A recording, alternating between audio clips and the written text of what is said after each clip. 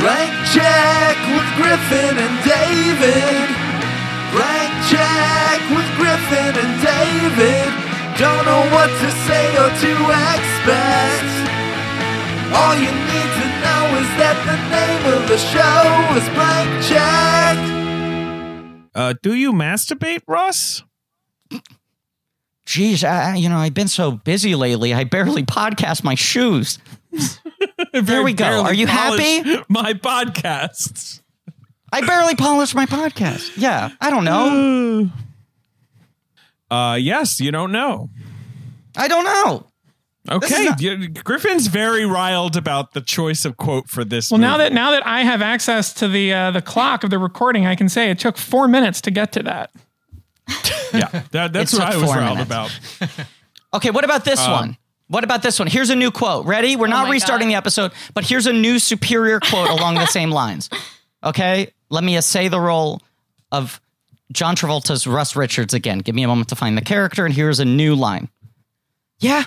Well, what about this little missy? There's enough mist in this little puppy to save 10 podcasters. Yeah, that's fine. I mean, right? I don't remember a single line from this movie. You could say anything right now, say it was from this movie, and I'd be like, oh yeah, I guess I don't remember that. Well, I've got to tell you, there's a line I'm going to have to apologize, Ben. I'm going to have to grab my phone at some point because when I listened to Nora Ephron's commentary, she cites the line in the script that she said when I was reading it, I must make this movie and I have to be on set the day that line is said for the first time. Which line is it? Should I just do that now?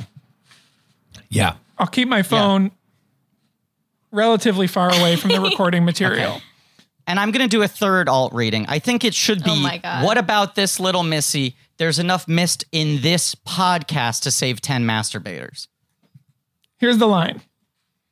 Lisa Kudrow in the restaurant says, "Fuck me, no fried clams," is one of the reasons I wanted to do the movie. I want to be there the day that line is first said. Amidst all the chaos and sadness, it's possible to focus on the most trivial thing, says Nora Ephron on the commentary for the hit 2000 comedy Lucky Numbers, now celebrating its 20th anniversary. This is, of course, a very important episode celebrating the 20th anniversary of Guys, Lucky Numbers. You're jumping the gun. The 20th anniversary, of course, is in October. We're a few months out from the 20th But that's good because you'll get in front of the wave of other sort of retrospective pieces. Right. We're putting the marker down. Right. That's exactly. the oral We're history. First. Also, David, I've already heard there's competing oral histories. There's going to be 4. David, it's a year-long celebration. The celebration isn't that day. It's a year-long celebration. What are you talking about? We're one of a tapestry of events celebrating the 20th anniversary of Lucky Numbers because this, of course, is Blank Check. It's a podcast about filmographies. Directors who have early success, massive success early on in their careers, and are given a series of blank checks to make whatever crazy passion projects they want. And sometimes those checks clear, and sometimes they win the lottery, but then results in several deaths. Baby. This is a mini-series on the films of Nora Ephron. And we've gotten to this, her second least successful film financially. This Is My Life made less than $1 million. Right, but this is right. It made less money than This Is My Life. I just feel like this may have been bigger. This may have lost more money, right? Because this probably cost some money. And when you may not, do you know how much money this made total? How many black hats did it make? Can I tell you what I think? I haven't looked it up. Okay. My memory is that it made like 1.5 black hats. Yeah, I don't think it even got there. It made 1 and a smidge black hats, basically. Like 11? What did it make? 10. Wow. That's bad. It basically made Travolta's salary, is my guess. It made like 1 1/3 black hats. Travolta might have gotten full quote for this. I mean, this is a big studio comedy at the peak of his stardom. I would say slightly post-peak, but still in the zone. Yeah. But here's the thing. Boy, do I have a rundown of the Travolta leading up to this to really dig in on. Well, we did. I want to warn you, we covered a lot in Michael. And that is why my list starts with the release of Michael. Great. Because the period between Michael and this is insane. Yes. Can I just read this now? Yes, because then there's the point I want to make after this. And then we can Who's chomping at the bit. I'm Griffin. I'm David. Your name? And our guest today returned to the show for the 5th or 6th time. I'm like Craig Kilborn moving to CBS because I'm taking the 5 with me. This is the time you join the 5-Timers Club on the main feed. I think so. That's why I'm wearing my Ben hat. Wow. He's wearing a congratulations hat. He has recently been anointed the official ambassador, brand ambassador. Ambassador, of the congratulations. An ambassador, sure. Of the Congratulations fashion line. Yes, this Director of is Listen Up, Philip. Your 5th episode. You're on Insomnia, Hollow Man, taking Woodstock. You took Woodstock. We took it. We took it and we kept it. And now this. Yes. Yes. And so to honor this event, of course, I rewarded Alex with the congratulations hat. You gave him a congratulations hat because this is a major event for Alex Ross Perry, director of Listen Up, Philip, Queen of Earth, Her Smell, and many more. Found another perfect film for me to come do. I was going to say, you like to pick the film that kind of exists the least. Often they're lowest grossing film, but a film that flopped in a way where people don't even talk about it. And similar to Nolan, with the one movie that he does not have a writing credit on, this is the same thing. And it therefore feels perfect. And I basically demanded that this had to happen. Also, a huge Efron household over here. We love her. You're a big Efron fan. And this similar to Taking Woodstock was like the one I hadn't seen. Right. Now, we had booked someone else for this episode. Which was John Travolta, unfortunately. John Travolta. We booked Johnny Trabs, the most bovine of all leading men, to be the guest on this episode. And then, we booked a non-Travolta person who we've been trying to get on the show for a long time. There's John Travolta and then there's non-Travolta. Those are the two categories. We booked a non-Travolta for this episode. We've been trying to get on the show for a long time. And he had not seen this movie. And I was like, hey, this is up for grabs. Do you want to cover this? And he was like, sure. And then you told David, I would like to do Lucky Numbers. And David said to you, we have someone for Lucky Numbers. It's off the table. I don't think there's anything we can do about it. And then I believe I also said, but you can have your pick of a Zemeckis or, it wasn't like I was like, now check back again later. See ya.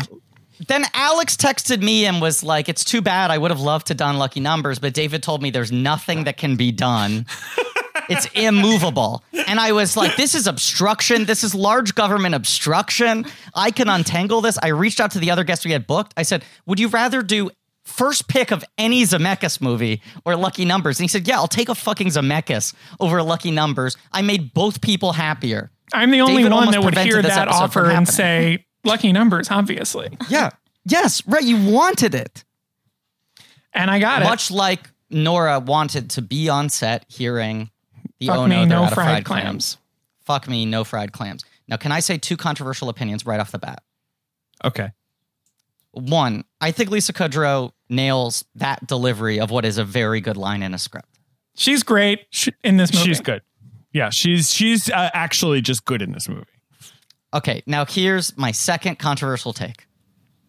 I like this movie, and I was not expecting that. I was not prepared to have any generous takes on this film. Yeah, I like to aim to be either the bottom or second to bottom when you do your rankings. So that's disappointing. Yes. This is second to bottom. This is third to bottom for me, at least. All right, well, that's okay. That's still in the losers. Not to call out my list in advance, but they're 2 I like less than this, unquestionably. While you're on the subject, did you take my suggestion for a bonus episode? Was your suggestion hanging up? It was.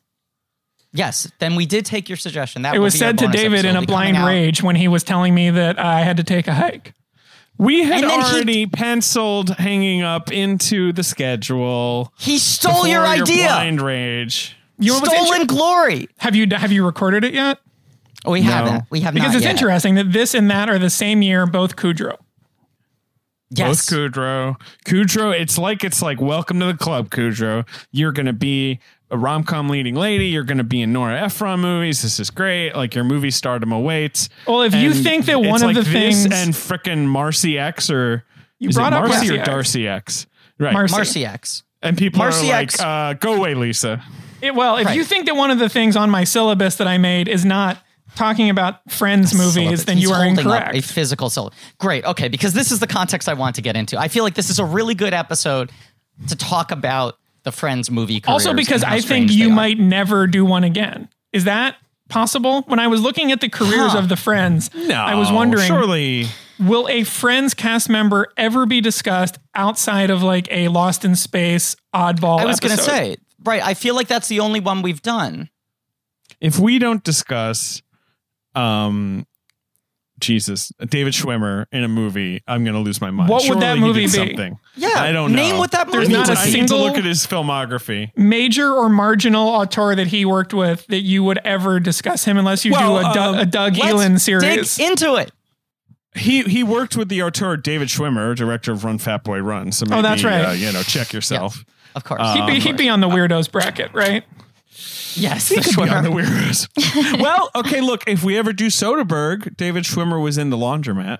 Oh, he did fold that movie like I do laundry. feel like you have repeatedly said Soderbergh is unmanageable by any measure of how to do it. Well, who fucking knows? We have yet to solve it. Okay, If we ever do Matt Reeves, which we might, then we're going to need to kick it off with the Paul Bear. We're going to need to bear that Paul. Now that's an interesting take because I could see 2 movies from now us doing Matt Reeves. It could happen. 100%. And if we ever do Mike Nichols, I didn't realize this, but apparently David Schwimmer plays a cop in Wolf. So And certainly and- he and would I'm- be There you go. the main thing to talk about while talking about Wolf, one of the most insane things that has ever happened. I'm realizing one other Schwimmer. If we ever did Ivan Reitman, yes, we talk about 6 Schwimmer in Days, 6 Nights. Days, 7 Nights. 100%. Yes. Okay, so that you're is going to another cover one. a lot of Schwimmer. He popped We're going up to in a cover lot so of much stuff. Schwimmer. Yeah, as like a third lead. But in terms of like what I define as the Friends movie, that's like one of the 6 cast members of the hit TV show Friends. Like Yes. as Yes. the lead. Like 6 Days, 7 Nights Above is the Harrison title. Ford and Haish, and then whatever Right. Schwimmer as well. I'm talking No, like I agree with movies you. that were like, you're famous, here's your movie. you're forgetting, Yes. there's a very obvious one. Which one? Peyton Reed. I think, Peyton Reed is a somewhat For the legitimate breakup? candidate, and the breakup is that's a Jennifer Aniston vehicle. Yes. So that counts because Jennifer Aniston's the one who actually got vehicles. I was gonna say. multiple Right. vehicles. Well, we have to unpack this, but it is fascinating for being the one friend who actually had a legitimate movie career that kind of worked. She has worked with very few people we would Right. ever cover on this show. Unless I you would- do Rob I would Reiner assume. and cover the Graduate Unless- movie. Unless we do But the you Graduate see, you movie. don't even remember the title. Rumor has it. Rumor has it. All right, fine. Who directed Picture Perfect? Oh, I couldn't Some answer guy. that with a gun to my head. It was a TV director mostly, Glenn Caron, whatever. Part of what I found interesting is that, like, in my mind, the Friends movies by 2000 are all done. Like, this movie is like 2 years later than every Friends movie except for 2 that I found, which are The Whole Nine Yards and 3 to Tango, both Matthew Perry vehicles, 2099. Right. And then weirdly, Marcy X is 2003, at which point But that cast was on a members- shelf for 2 years. Yes. That It was was like a much delayed. very delayed movie. Because Paramount made that and then looked at it and said, are we going to get arrested if we put this in theaters? It was one of those where they just kept on They like, should release it now. Yes, now is the time for hip hop to meet Shop Till You Drop, it must. which was the tagline for Marcy X. Isn't that also directed by like a weirdly overqualified director? Well, like it's of Richard course directed by Benjamin? Richard Benjamin. You are correct. Sergei Eisenstein directed that film. Yes, you're right. Or Ricky Benjamin. Yeah, Richard Benjamin. This is what I find interesting. Alex, I'm so glad you're ready to talk about this. This is, of course, a Macers, but the films of Nora Ephron. It's called You've Got Podcast. We're talking about Lucky Numbers, a film that I'm going to very half-heartedly defend while just explaining why this movie, I guess, ticks off my weird fetishes because I can't actually say anything about it that makes it sound good. But No, not good. the 90s is this weird run of, because I think the phenomenon of which sitcom stars become movie stars and which ones don't is really interesting. Like if you look at a show like Cheers, which was so mammoth, and the obvious thing was, oh, Shelley Long will become a movie star, Ted Danson will become a movie star. Both of them made a bunch of movies and they had hits, but they never really became movie stars. Ted Danson had Three Men and a Baby and a sequel. Shelley Long had a couple, like there's the Bette Midler movie I'm forgetting the title of. Right. That was a big hit. But Yes, they never really but- became proper movie stars. You would not have bet that Woody Harrelson would be the one to connect. He's the one, certainly much like how Jennifer he Aniston is- was the one. Yeah. He is the one, and of course we await Venom 2: Let There Be Carnage, which will be the Yes. final jewel atop his film star crown. Right. Ted Danson, at least, he has the distinction of, I think, being the best TV actor of all time, which I think There's he an argument. is with very little argument. I think like he's the one where he's like, I've now done everything. Like I've tried every kind of American TV genre. I've done Prestige. Yeah. I've done multicam. I've done it all. Like, you know, did CSI just to do it. You know, like that's what Danson finally realized. He's like, I should just be the most famous TV actor ever. And he's incredible at it. Yes. I think that's a good argument, and I'm not judging him for not having a better movie career because he certainly tried and he had big hits. Yeah, he took. He his had axe. good performances and shit. But in the same way that it's like you wouldn't have predicted that DeVito becomes the leading man from the Taxi cast. Like those sitcoms, often Right. the person who was the lead doesn't have the career. It's weirdly someone who seems like more of a character actor who ends up growing into something else. And then Friends is this example. People always cite it as like the show that broke sitcoms because there always used to be an understanding of like you put pretty people on procedurals. You maybe have one pretty person in a sitcom cast, but Right. like a sitcom is mostly you get people who like come from the comedy clubs. You get people who come from Second City. You get people who come from musical theater. Weirdos. People want to watch people who are funny. They're weirdos. They're a collection of weirdos. And then Friends was suddenly, oh, everyone in this cast is hot. This is a sitcom Everyone's a in hottie. which Everyone's getting their Everyone's a own movies. hottie. I must say though, while you're on the subject, seeing the talking about this era of sitcom, one thing I wanted to bring up, especially seeing the four of you here visually, four of you kind of remind me of the cast of Seinfeld. hey, I don't know if that's been brought up before. What about the cast of Seinfeld? I want to say one thing about Friends before. I just feel like the four of you could do a promotional photo shoot for Blank Check where you assume like David's Seinfeld Kramer, right? roles. Well, you're Yeah, for sure. That makes the most David's sense. always coming up with crazy schemes that he's trying to invent. no, Ben. Wait, what? I'm Kramer? I just feel like the way that they did the Wizard of Oz photo shoot, the four of you Yes. could do the Seinfeld photo shoot. Or that Rolling Stone where they're all in like S&M gear. Have you ever seen that? The of most course I have cursed seen image that, of all but time. Yes. I have not. But The Seinfeld crew I in feel like the S&M four gear. of you could, maybe do a Seinfeld photo shoot. I mean, David has the most Jerry energy imaginable. Right. yes, I am obviously the Jerry. It's like probably in the Constitution that I'm the Jerry. Like, you know, that's like unbreakable. Like there would need to be state action taken. You don't wait a second. You don't think David is the one who is describing things he's done off camera and you can't tell if they're real or not? No, I don't think so. And plus, if You don't think he's the Kramer? if Griffin is George The and your other dad thing- gets to be a wacky Frank Costanza type, it just all lines up Absolutely. Yes, that lines But up seeing the perfectly. four of Yeah. you and thinking about that era of sitcom did get my brain rushing onto the Seinfeld thing. I hope this is a compliment. I mean, I say this as with the highest praise. Let me speak. The other thing about the Friends cast before this exits my brain. God Yes. damn it. It's 6 people. There are 6 hotties. We can't dispute Yeah. this. No. They're all pretty enough to be movie stars. Right. Only one of them has any comedy background, correct? Kudrow's the only one who like took Second City classes. Or Incorrect. whatever, right? Incorrect. am I Aniston forgetting? auditioned for SNL, had a background in sketch comedy, was on a short-lived Fox sketch comedy show. Take it back. I forgot. I had no idea, to be honest. The others did not. LeBlanc, Perry, Cox, They're obviously. all, like, they're just actors. They're Like, theater. Schwimmer They're like was drama on school NYPD people. Blue. Yeah. Right. Yeah, they were drama school, moved to Hollywood people. What do we think no, that's about true. the double take? Are we into it? Do we like it? Chandler's double move. takes are funny. Remember his running bit where he kept doing double takes? I love a double it's take. great. I love a spit take. I like a triple spit take. Double takes, they stink. What? Come on. Wait. You're saying you don't like a double take? What? Wait a second. Wait, Hold on. What? And I for like the listener I at like the home, double we're all take doing with double a, takes with and a you can't see pause them. in the middle where someone like looks and then they're like, Do you like a slow double take as well, where they like someone slowly turns back around? Yeah, I like it all. Like and the camera just that. like.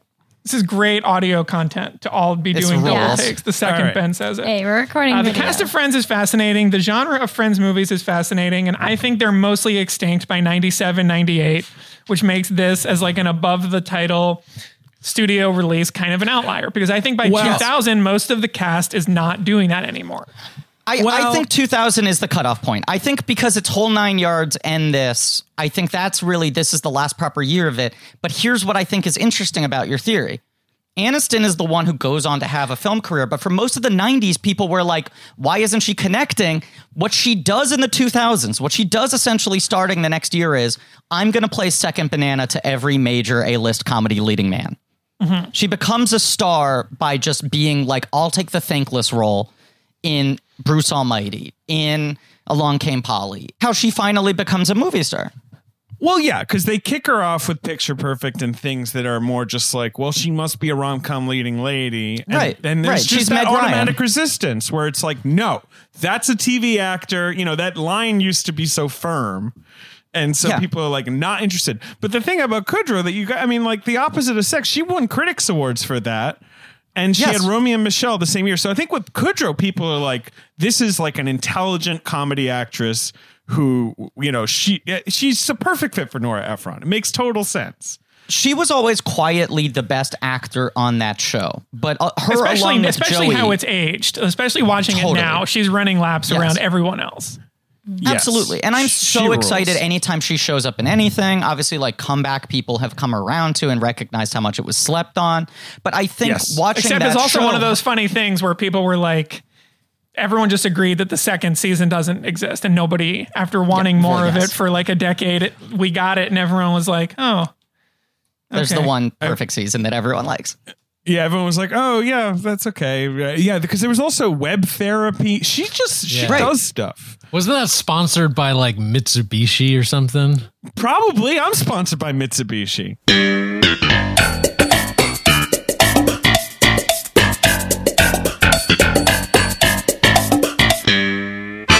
Oh, really? No, but I want to be. You are right, David, though, that she is the one who had the most sort of traditional comedy bona fides going into a sitcom. Right. And so and she was on Mad About You.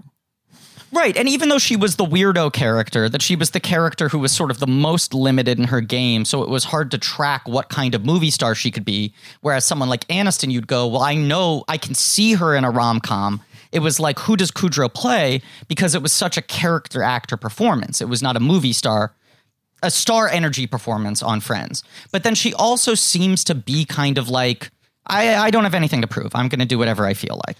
And then right off the bat, her appearance in this movie has that thing from this time period of like, this person you know from TV is cursing. Yes. Isn't that something? Yes, and here's like I bet you can't imagine like Phoebe having sex, right? Like that, all the shit that's like pointedly out of character for Phoebe. It's a little different because Courtney Cox had been in the Scream movies, which obviously have. But she has the weirder career because she had that as a big franchise and did no comedies. She after Friends, she does no romantic comedies or anything like that. No, she really just. I mean, she's in the highest grossing movies because of Scream and also the fewest movies of the whole cast. But she was also the one who had done the most before the show. She's unusual in that sense. She was the most famous going. I was going to say that's what I know her from. Everyone knew her from the Springsteen video, right? She's in the He-Man movie. She's ostensibly the lead of the He-Man movie more than He plays He-Man. Jerry's pretend wife on an episode of Seinfeld. Yeah. She was in a lot of Family Ties. She had like a big recurring role on that. She had done the most work. Yeah. Matt LeBlanc was like, plucked out of, I guess, like Red Shoe Ketchup Diaries, commercial, right? Isn't he in like a ketchup commercial or something? A handsome boy. And obviously he Schwimmer was like a star. theater guy. Yeah. Who had been on NYPD Blue. Right. And Aniston was like the queen of failed pilots. Like that was her reputation, was she booked a pilot every year and never went. And of course, Leprechaun. He's going to say Leprechaun. And she was in Leprechaun. Yeah, I mean, you can't not talk about Leprechaun. Apparently she's dancing in the McDonald's scene in Mac and Me, which I didn't know. Hey, I believe That's that. exciting. question about pilots. Like, are those just sitting somewhere? Like all of these pilots all over the years? It would be fascinating to get to watch. Isn't that them. wild? It would be really cool. They should release it. Yeah, some of them leak out. Some of them end up getting released for different reasons years later, but it's so bizarre that so many of them are just like, yes, we shot this. We spent a couple $1 million making this. It has famous people in it. People are curious about it. We will never let it be seen. I like Eric Stoltz imagining just, them. Sorry, Oh, go Ange, ahead. go ahead. Yes. I'm just going to brag for 2 seconds, but you go ahead. It's more interesting. Oh, I was just going to say, I imagine all those pilots like in a cave on top of a mountain somewhere, like left to be discovered someday. That's where they all have to go. A lot of stuff is stored in mountains, in salt mines. It A lot of Hollywood ephemera. Stoltz, future portrayer of Ben Hosley, whether he knows it or not, sent me the Imagine Television Tommy Schlamme directed Noah Baumbach pilot that Stoltz is in. Whoa. Called 30, which is not track downable, and he sent it to me recently, and it's no good. They didn't pick it up because It's no good. It's a no good. it seems. I mean, it's like 2000, and it seems like they're saying like, Noah, can you write something like Friends, but it's your voice? His answer is like, I don't think I can, but I'll try. But it was weird, just like sitting here watching like a dead air, no laugh track, 30-minute unaired pilot from 20 years ago. But is it a multi-camera just without a live studio I don't think it is audience? multi-camera. I think it's single camera. It's very like location-y. But yeah, pilots are weird. There is a pilot version of Blazing Saddles that they put on most of the home video releases in which Lou Gossett Jr. plays the Cleavon Little part. And I think it's Steve Landesberg playing Gene Wilder. And it's all shot on like a Western backlot, but they put a laugh track in all of it. And so it feels like you're watching a live action Hanna-Barbera cartoon. Like that weird thing where it's like, who is supposed to be laughing at Scooby-Doo right now? This is animated. Who are these adults? Right. Who are apparently watching the animator draw these things and laughing hysterically? I don't know. That's my side tangent. I'm sorry. Great. But I thought that this is like one of the later Friends movies, and we'll get to Marcy X. Yeah. We'll come back to that. But I thought this was interesting to see her in this movie. When David and I were talking about this, when he refused to let me do it, he said she's one of the most cursed above the title actresses. Yeah. Yes, It's I like, agree with I that. love her when she's, I think she is so incredible in The Opposite of Sex. Yeah. And Romeo and Michelle. Love Romeo and Michelle. So that one kind of doesn't count because that's early. But like, yeah, Lucky Numbers, Hanging Up, Marcy X, like it becomes this kind of like cringy thing where it's like, how can this be happening to her? Like, we know she's talented. Like, how is it she gets the cruddiest projects? I agree with that, and I also agree with Alex's sentiment that David has gone mad with power. In David's defense, I did see while I was waiting to do this today another bad article about the future of Quibi. So David obviously has a lot of. He's got a lot on his mind. Quibi is going from strength to strength, and I mean, like every day Quibi gains subscribers, and I think that statement said without any other facts or figures is just a sign of how strong Quibi is doing. You could reboot Lucky Numbers as a Quibi series. We did. It's up there. You know what the lucky number is? The lucky number is 10, as in under 10 minutes. Yeah, no, we did it. Barbara Streisand, and we're throwing money around. Warren Beatty's in it. It's great. You have a gender swapped octogenarian Lucky Numbers Quibi reboot in which Warren Beatty plays the lotto guy and Barbara Streisand plays the weather woman. Yeah, and all we had to do is annex Canada for Barbara Streisand. People don't realize this, but we actually bought the country for her at the low price of $40 trillion. and it's all coming around. Look, we got there was a bit of a hiccup because no one wanted to watch any of our shit or pay for the service, but now we're just going to push through that. That was just a hiccup. Well, congratulations. Thank you. Yeah. And thank you for taking a break to talk about one of the sources of your revenue. He's really not doing well, Alex. I've been getting really frightening text messages all hours of the day and night. It's mostly just like, have you downloaded yet? And a link to the app. Please, we need a couple more people to meet our quota today.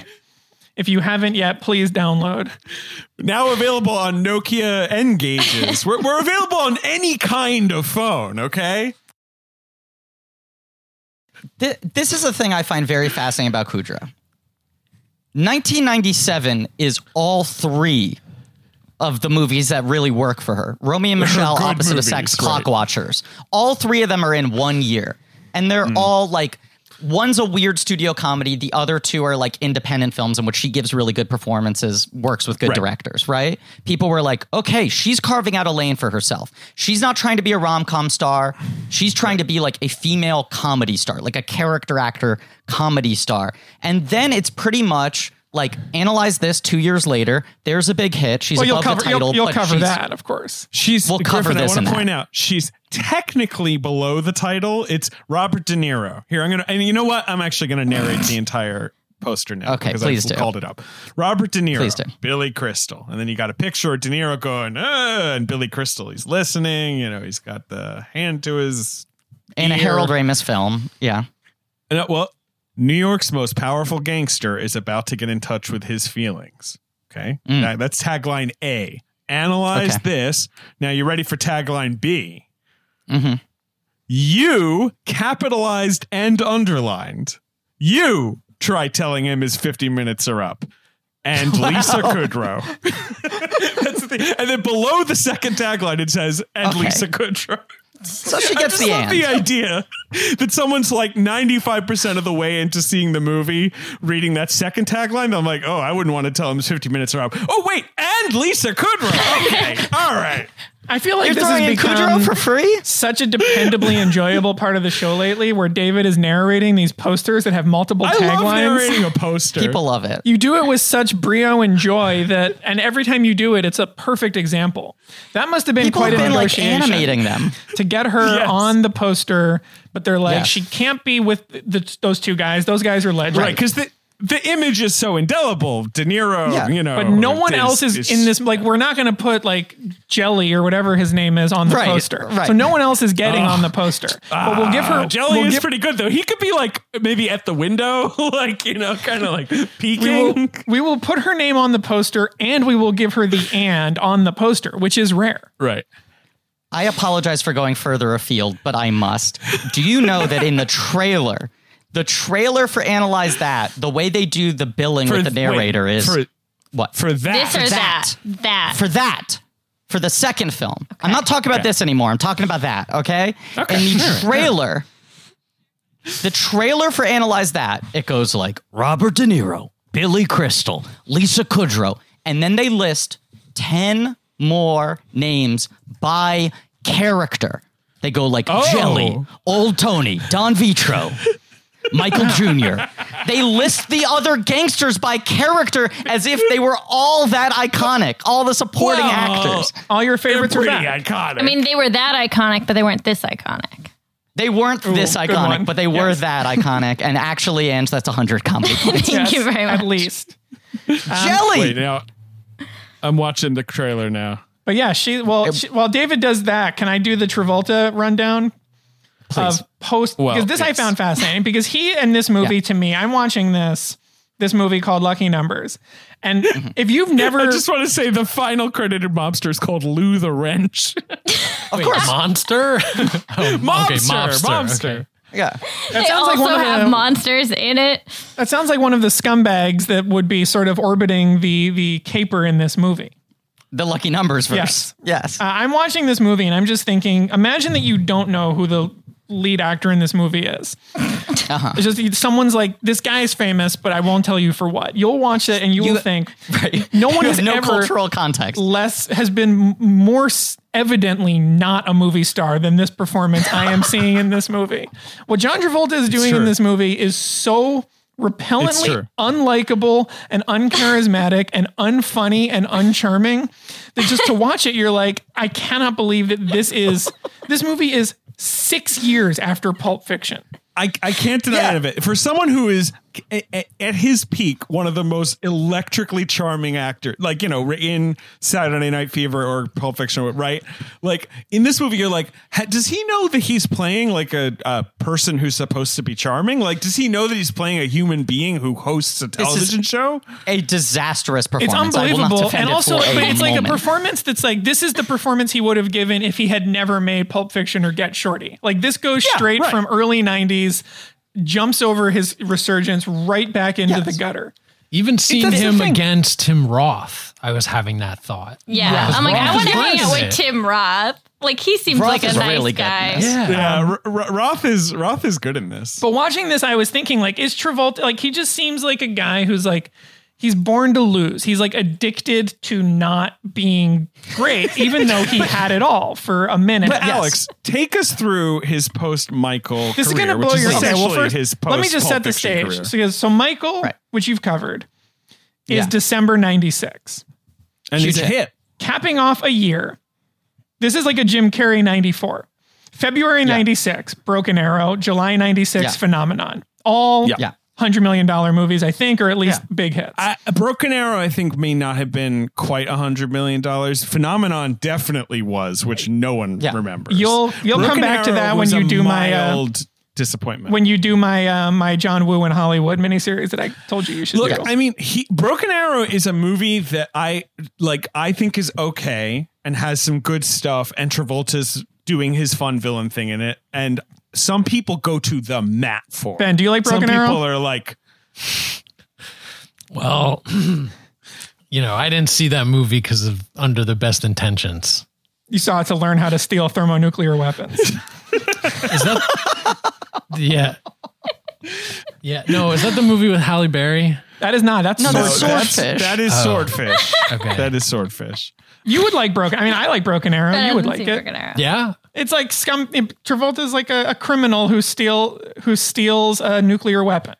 And Christian Slater is Broken Arrow. Right. Christian Slater is the guy who has to get it back. All right. But the Slater's line is in like, it. Yeah. The line is like, we have a broken arrow. And they're like, well, what does that mean? And it's like, well, that's a nuclear weapon has been stolen. They're like, well, it's clearly like why do we have a word for that? I believe. Like, okay, let me try. I think I can get this almost spot on. He goes, I don't know what's worse. Go ahead. That you haven't. That's it. I don't know what's worse. That a thermonuclear weapon has been stolen, or that it happens so often you have a name for it. That's a great line. I think that movie also has Samantha Mathis in it. Speaking 100%, of, yes. She's the female lead. There are 3 Slater Mathis movies. Ben was helping me get this microphone set up, which he graciously loaned me and brought to my house. Yes. He texts me at 12:56. Hey, also. AM? No, this is in the afternoon. Hey, also. I watched Bicentennial Man. Me, 12:57. Absurd. Ben, can I move there? Me, probably not. I've never seen it. 2:12. Ben, wait, fuck, I meant Johnny Mnemonic. I got them mixed up. They're both future people, future man, you know? That's literally the only thing they have in common. What you just said. Future and man. Also just aesthetically, no movie could almost be less Ben's vibe than Bicentennial. That's why I was confused. I was like, Right. wow, Ben's really caught up with everything during COVID. He's reached the end of Netflix. He's just watching any movie with any android in it in hopes that it gives him something. If you actually watch everything on Netflix, you have to watch Bicentennial Man last, but then the site reloads and now Bicentennial Man is in every movie on Netflix. It's like when you beat a video game and you get to keep your weapons, like suddenly anything you watch Bicentennial Man or is like just in there. Super Mario World where like it all changes to autumn when you beat it. Exactly. I wish you could unlock big head mode on Netflix, and then every movie you watched had a tiny body and a really big head. That was my favorite thing to do in video games. David, maybe if you add that to Quibi, you'll fix your money woes. Yeah, add big head We mode. did add it to Quibi. We did. Yeah, we did. Yeah, we brought, I'm not. Whatever. I'm going to stop making Quibi jokes. John Travolta, carry on. 1997. June, Okay, yes. Face Off. August, She's So Lovely. Huge. November, Mad City. Another hat trick year. But I mean, She's So Lovely in Mad City. Wait a second.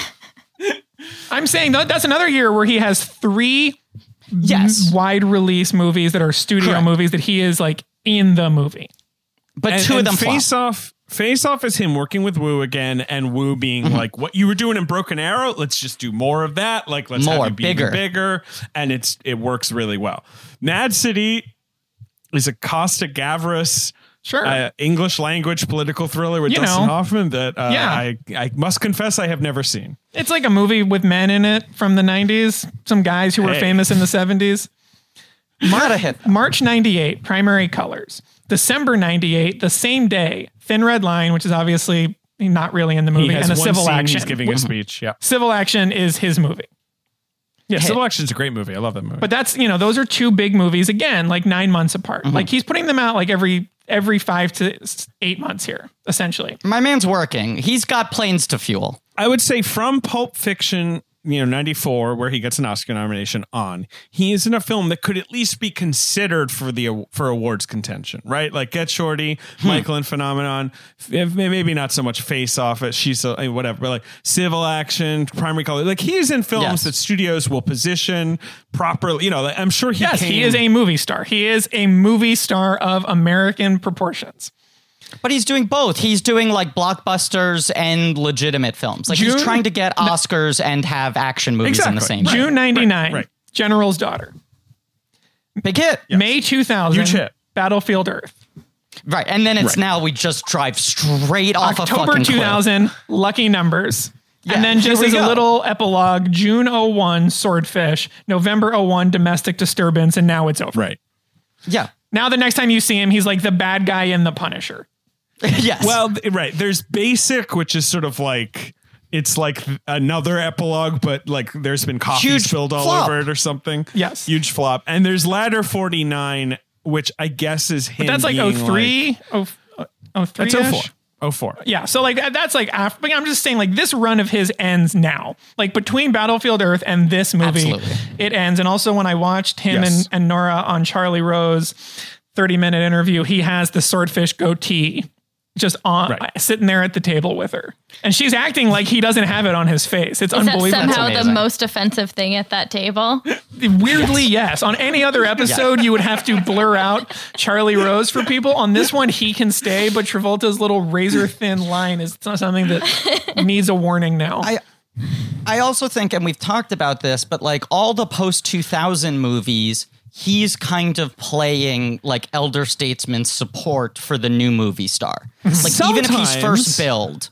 But I'm saying like Swordfish is Hugh Jackman's movie, even if Travolta's first billed. Ladder 49 is Joaquin Phoenix's movie, even if Travolta's first billed. Love Punisher is certainly. Long. When is Hairspray?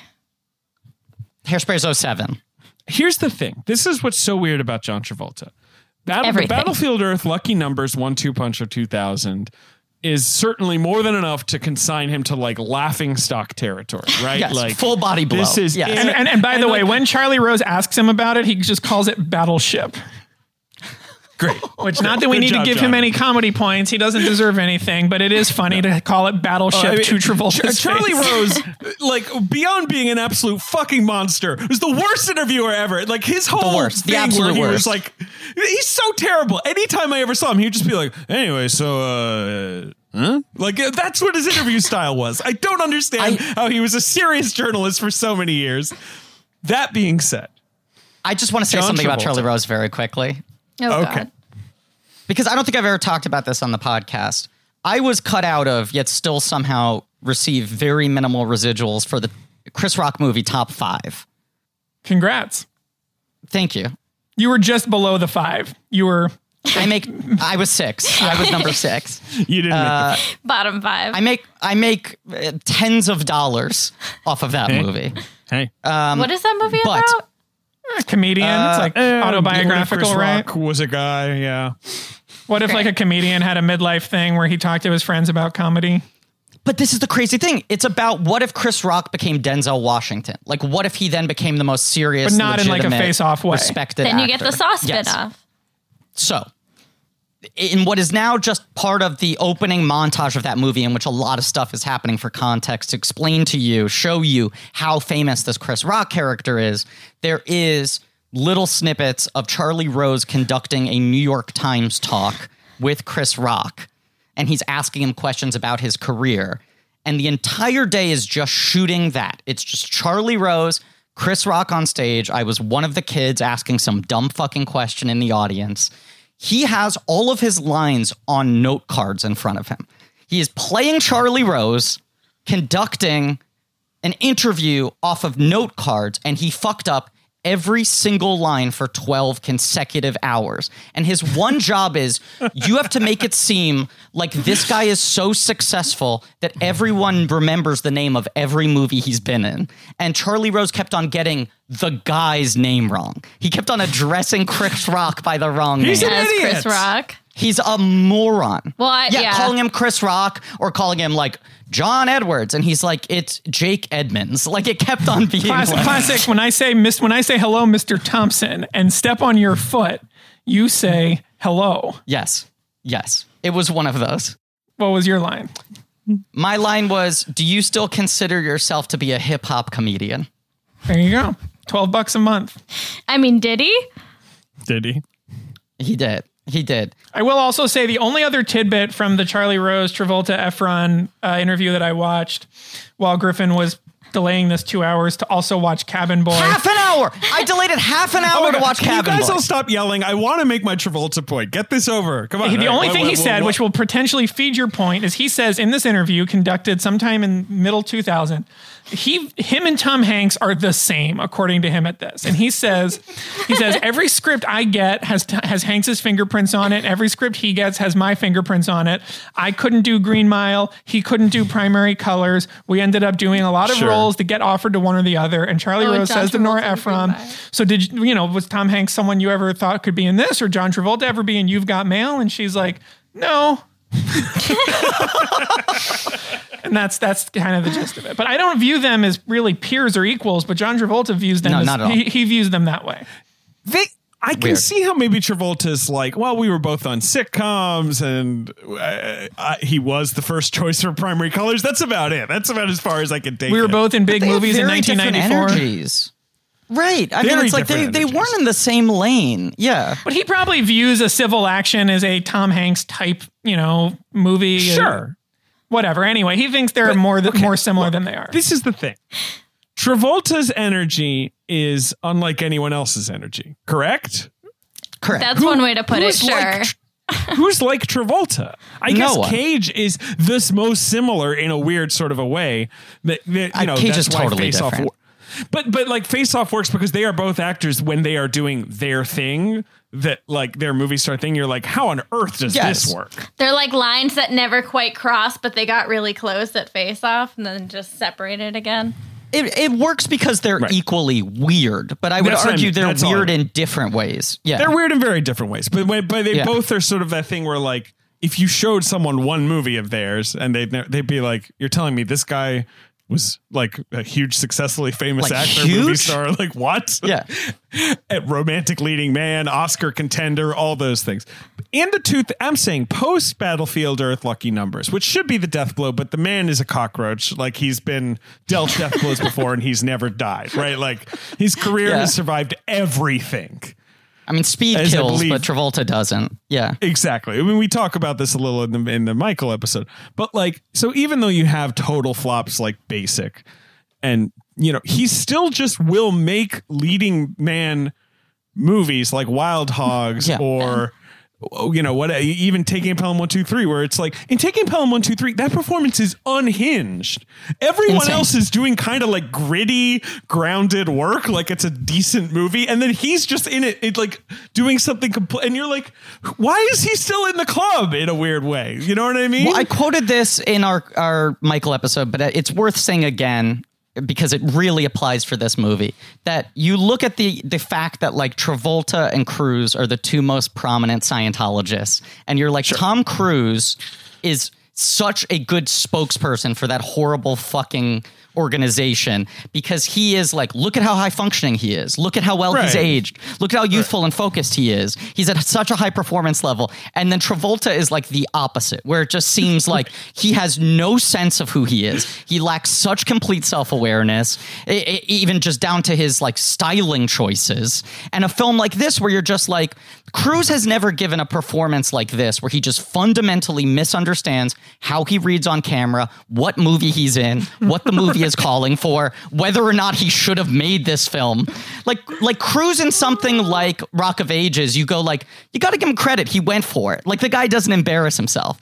And Cruise in a disaster movie is like Mummy, where you're like, well, you miss sometimes. But Cruise never does this. John Travolta in this movie is bad. And this movie is quite bad. But it's pretty good. But we all watched it, and I listened to an entire commentary about it. Did you watch it 2 times? No. I watched the movie with Anna the other night. I bought the DVD, which, as you know, was something we were waiting for, which I still think we should give away. Everyone should, we should all sign this and give it away somehow, someday. And then I recorded the commentary onto my phone and then listened to it while I was doing yard work over the weekend. Wow. So you turned the commentary into a podcast, essentially. How did you to record it onto your phone? I'm fascinated. Oh, it's very pathetic. I took my old phone that I don't use anymore, that I don't even know how to work it. I turned on voice memo, put it in front of the TV, played commentary, recorded it. Old school. Came back like an hour and 45 minutes later and then sent it to myself. Wow. That rules. Which was the only thing I could figure out. But honestly, like I wanted to listen to it because I really love Nora Ephron as a writer, as a personality, as a very funny woman. And I really like just what she has to say about things is funny. Like I've never listened to a commentary of hers, but I have no doubt that they're all funny. She's a great one of the wittiest people alive. I thought, at the very least, like formally 100 minutes of her riffing is going to be funny. And also like, this is such an outlier in everything she's done, everything she is as a writer, as a personality. The only movie she didn't write herself. Yes. This is the only time she directed someone else's script. I'm sure she'll say some funny stuff, but also there has to be some insight as to what the deal is with this. Because if it was just a disaster that she walked away from, she wouldn't have done a commentary. And I wanted to listen to it. Sure. And it delivered on all those things. It was insightful and she had some great lines. So, but when she's doing the commentary, does she know the movie is bombed? Because sometimes I feel like they do those right when the movie's about to come out. There is no discussion of response to the movie at all. Sure. Critical audience. The Cinema Score F is not mentioned. I was about to say, this is one of the early F Cinema scores, probably which is amazing. One of the most famous. Jumping ahead a little bit, because typically movies, I think, that get an F Cinema score, like, not to spoil Lucky Numbers, end with like the death of the main character or like something that's like very unpleasant. There's 2 kinds. There's the box, which is like the last 20 minutes of this movie are such a confusing nightmare. Also, I love, but like, or there's the like, this is an anti-hero who gets killed and fuck this movie. I'm giving it an F. And this movie has like kind of an uplifting coda where it's like, and here's how everything worked out. And then people are like, F. But that's the thing, right? It's usually like some horror movie that people were just like, absolutely not. I despised every minute. Or some movie where they're like, I did not get what I was promised, right? Solaris, Mother, those sorts of where it's like, I was walking in expecting this, killing them softly, and I just did not get what I wanted. Now, can I simplify it even further? I think it is movies where audiences are so freaked out by how different it is than what they were sold, right? Yes. And with horror films, it's like, this took a turn that is not what I expect out of a horror movie. And those other movies you're talking about are like, they tried to sell them as more conventional genre things, and those films were not that. That's another one, right? Bug, The Wicker Man, speaking of Nicolas Cage. This movie is exactly what it was sold as. Like, that's what you have to think about, because an F Cinema score isn't, the focus testing was terrible. These are people we plucked out from a mall who hated this movie they had no concept of. It's people who went out of their way to buy a ticket and go see it in theaters opening weekend. So it has to be deceptive marketing in some way. And it means that every single one of them, as they walked out and were asked, like, hey, graded out of A to F, were like, F. Every single one was like F. Exactly. Because that's how hard it is to get an F cinema score. It's why it happens like once a year, maybe. Isn't it like 40 movies total that have gotten less? Far less. 20 movies total have gotten an and F this is cinema one of score. them. Yes. And this is one of those hallowed films. Which is incredible because, again, truly, like, yes. the movies like that, like Mother, where it's just like, I don't know what this is. A baby gets torn apart. Like, I'm repulsed. This does end with the main character going like, everyone who was bad got punished. And as for me, well, I guess I'm just lucky. F. This is my point. So funny to me. If you see the trailer for this movie and go, that looks good, I want to see that, and then pay to go see this movie opening weekend, I don't understand how you come out of it so irate about the quality of the movie relative to what you were expecting. I have to imagine that it's just people who felt that the Nora Ephron of it was oversold, and they were like, or the Travolta of it, or whatever. Like a man and a woman that are famous in a Nora Ephron movie. I have some sense of what this is, and what you get is like a 6th generation Xerox of like a 90s black comedy, which I have a huge list of that I want to read because I do want to talk while we talk about this about the black comedy, because I think this is one of them. And the more research I did, the more fascinated I got just trying to come up with something of a definitive list of like, what were these movies and why were there so many of them? The obvious answer being Reservoir Dogs and Fargo. Yes. Reservoir Dogs is Sex, Lies, and Videotape. It's that those are the movies, and Hollywood's like, can we make? But I really put Fargo in there as well, because I think between Reservoir Dogs and Fargo, it's like a slow start. But Fargo, which is like a comedy, and a guy gets thrown in a wood chipper, changes the game, and then people are, and the one, I think the most important moment that like births the black comedy is Travolta shooting Marvin in the head. Like that. That's huge. A head being blown off as a punchline combined with Fargo as a wood chipper punchline. To me, like now this is a genre unto itself. Well, can I throw a little wrench into your argument? Please, and I hope you say something on my list. You're forgetting Heathers. I feel like I am not forgetting Heathers. It's on my list of pre movies. Right. Okay, because I think there's another person you got to give some credit to. I have Serial Mom written here too.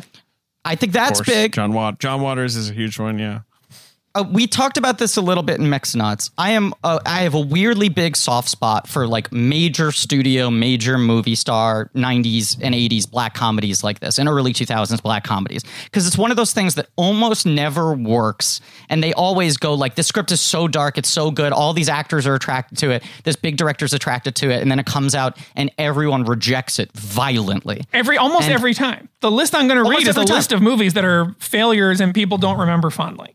Now, here's the big exception who I think makes people still try to do this, although it's finally maybe dried up. That DeVito did it twice successfully. Right. That DeVito had War of the Roses and Throw Mama from the Train, and you're like, here's a big star. He's making movies with other big stars. Both of them are like pitch black, violent, really, really dark comedies that were big hits and critically respected. And I will say that my list in its vague chronology has only one movie after Death to Smoochie, a DeVito joint written by the writer of Lucky Numbers. Yes, that is true. But no, there's, beyond the DeVito ones you mentioned, there's Ruthless People and Other People's Money and stuff like that. Like that was just a whole genre for him. DeVito as a movie star and as a director, like he was able to mine this thing better than anyone else. So here's my list of some of these. And what I'm saying, I already mentioned Heathers and Serial Mom. And these are not in order. Very Bad Things. Death to Smoochie, Duplex, To Die For, which I think this movie owes a lot to, which has not been, which she does not acknowledge in the commentary, and Adam Resnick does not acknowledge in what I read with him. But I think that this movie at its best could have been a bad version of To Die For, which is a great movie, I think. The entire work of Todd Solondz, Jawbreaker, Drop Dead Gorgeous, Cable Guy, Gross Point Blank, Clay Pigeons, Teaching Miss Tingle, and Bad Santa. Yeah, see, I like almost all of the movies you just cited. Where is Addicted to Love? I don't understand. Oh, David's favorite. My favorite, which Would is Bandits a huge be included on here? I think Bandits is more of a dramedy. It's like heisty, it's double crosses and like criminals who are the main character, like shit like that. I just feel like this is that. This is right in the kind of right at the tail end of all that. Well, Bandits is the more grounded version of it. I realize this thing that I'm a sucker for, even when it's not well done.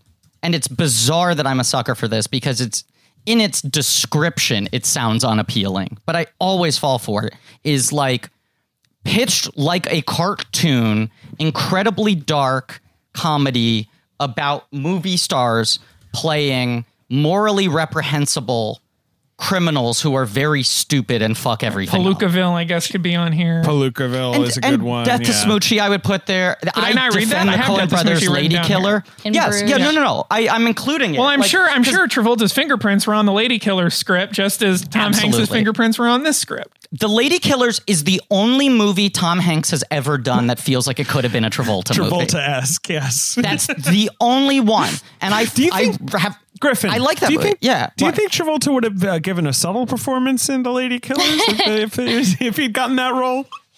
I wish I could see Travolta's performance in The Lady Killers. Travolta is a murdering Southern gentleman. I wish I could see. So have somebody make you a deep fake. Soft pedal that one. Yes, I want someone that's. Oh my God! Yes, someone please make me a John Travolta Lady Charlie Killers Rose deepfake challenge, literally, and deep fake all their movies into swap them all. The thing about Travolta that I don't really understand to this day, this is why I'm sort of ranting about it, but it's sort of like in Hairspray, when he is playing a character where the command is like big, right? Like go as big as you can. It's awful. Yes. But then in movies where the command isn't that, and he just he's a big sort of, domineering performer, it works fine. Like it's so weird how the tonal balance needs to be just so. Well, right. Like at his best, this is the difference between Nicolas Cage and John Travolta. When he was in a sweet spot, he was equally good at like scaling things down and giving a Leaving Las Vegas and being a real human being and giving Face Off and going like, oh, I can go to the moon with this. Right. Cage at his best, and he's lost the thread, used to be very good at knowing exactly what movie he was in and giving the performance that was best suited for that movie. Travolta, you put him in something like People vs. OJ and you go, so, play a real human being.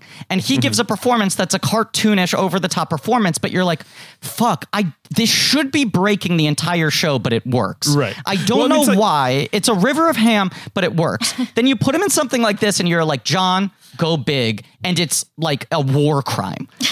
Well, John Travolta in this movie plays a man named Russ Richards. Russ Richards. A great fake name. Yeah, it's like, well, also, when I was watching this, I was like, so they made her... not last movie, but like one movie ago, they made a movie together. Yes. So like they clearly get along. They should know how to work together.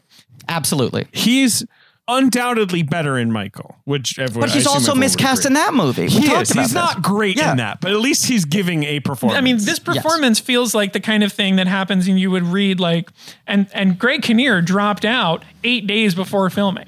And yes. And like, Greg Kinnear, by the way, being on a suggestion of who could have maybe played a kind of character like this a little bit better. He'd be good. But like, I couldn't, like, this seemed like he came into this movie with no idea, no prep. And then on the commentary, she says he was attached when she got the script. He was all about this script. He was the one who was trying to get this thing made. Yes. Right. But then weirdly in the article that I read with Adam Resnick on Vulture, where he I guess is promoting his book a few years ago and talking about this, he claims the opposite. He claims that she brought Travolta in. So there seems to be some confusion, but I'll take her word for it over his. Well, I have two things I want to say that are sort of related that I feel like we're about to lose. One, I have a thing about Cage and Travolta. I feel like this is what I've decided. Cage used to have a Geiger counter. And he knew his limits, right? He could point it at himself. And then I guess it broke because and he could look around the room and go, got it, know how to match this. With Travolta, the director needed the Geiger counter. Like, it's sort of, because that's because like in O.J. Simpson, he's over the top, but everything else is so dark and so grim and, everyone else is playing it pretty, so he's kind of fine. Like he's just pushing the limits a little bit and everyone else is bringing it in. That's okay. But the other thing is, you said Greg Kinnear. Solid choice. He'd be good at playing a guy who gets in over his head for sure. Yeah. 2000. Like a Bill normal Pullman guy. is in this movie. Yes. Bill Pullman would be incredible in the lead role. She talks about some Pullman. Swap them. The commentary. She talks a little Pullman in the commentary. I can get there when we get to his part. Pullman is so fucking good in this. He's great. Now, that's the only problem is that he is actually very funny in his Really supporting funny. But role. another Efron player coming back. Yes. Yeah. A lot of them. Richard Schiff, most famous for playing the Italian restaurant waiter. And Michael, she's bringing in all her favorite leading men. She says on the commentary that that's Schiff doing the scene in the kitchen with Tim Roth, right? Yes. She says at the end of that scene, the crew burst out into applause because it was like watching two prize fighters just like dance around each other brilliantly. I mean, he's good. Wow. I think that's an engaging scene. I think like Travolta's performance is so disastrous. And even if you guys don't like the rest of this movie, which I can't defend, you have to admit that most of the cast is doing a good job. But that's like part of the Kudrow, problem. Roth, Schiff, Something that I found... Michael Moore fits. Well, we'll get there. We will get there. We'll get to him. But something she talks about almost more than anything else in the commentary, which is something that Griffin, I'm sure you'll, want to run with. And this being like, as we've talked about, like the end of the kind of Paramount comedy era. Is like all she cares about is comedy. Her respect for the idea of a comedic performance is the only thing she talks about throughout most of the commentary. She says casting comedy actors is the most important thing. She said it better than I will, but her respect for the idea of a comedic performance is so strong. She says, it's amazing how many actors we can cross off the list when we're casting a comedy. We can go down the list and write NF, and you know what that means. It means not funny.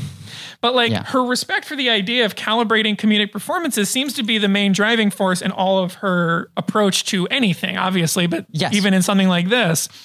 And she rehearsed meticulously. I mean, she would rehearse like a play for all of her films to fine-tune the performance for weeks before they actually got on set. So she cares about, so that's why the supporting cast in this, and I think kind of every movie is always like pretty solid and all really great actors doing great work. And this one thesis we keep on coming back to with this is that her work as a writer, a humorist, a prose writer, a nonfiction writer, before moving into film was sort of marked for its causticness, her very sort of acerbic sense of humor. And whenever she tried to put it into her movies, Alex is holding up a copy of Crazy Salad and Scribble Scabble. Whenever she tried to put it into her movies, it didn't work. It's very... What? Oh, signed. Oh my God. Wow. It says to Alex and Anna, all the best, Nora Ephron. Wow. Yeah. That rules. Got a couple. No, it's just this too. It's humble. It's brag. Funny for someone. Yeah, big brag. Real brag. I'm not humble. This was fun. We went to see her read. For someone who had such good skills in terms of directing actors in comedies, is that a different? Yeah. How many signed Nora Ephron books do you own, Alex? Alex just waited outside her home. I also have this gem. Like I said, during my extra time, I was able to walk around and pick stuff up. I have my This Is My Life tape. Good movie. Yeah. Yeah, good movie. Nice Video Depot Mount Vernon former rental. Nice. The fact that she could make these souffle movies so well and couldn't make the dark films. And then this is like, this and Mixed Nuts are the two darkest scripts she has where it's like... And Mixed Nuts is bad. Like... I don't know. I mean, it's not very good. But I like this a lot more than Mixed Nuts. I disagree. No, that's crazy.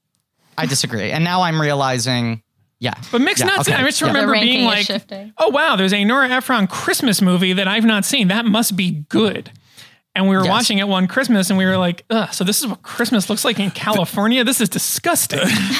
The thing about Nora Ephron is like, the ones you haven't heard of, usually it's like, well, there's a reason, except for This Is My Life, where like that is the one where you're like, oh, it's an unburied, right? Exactly, yeah. Right.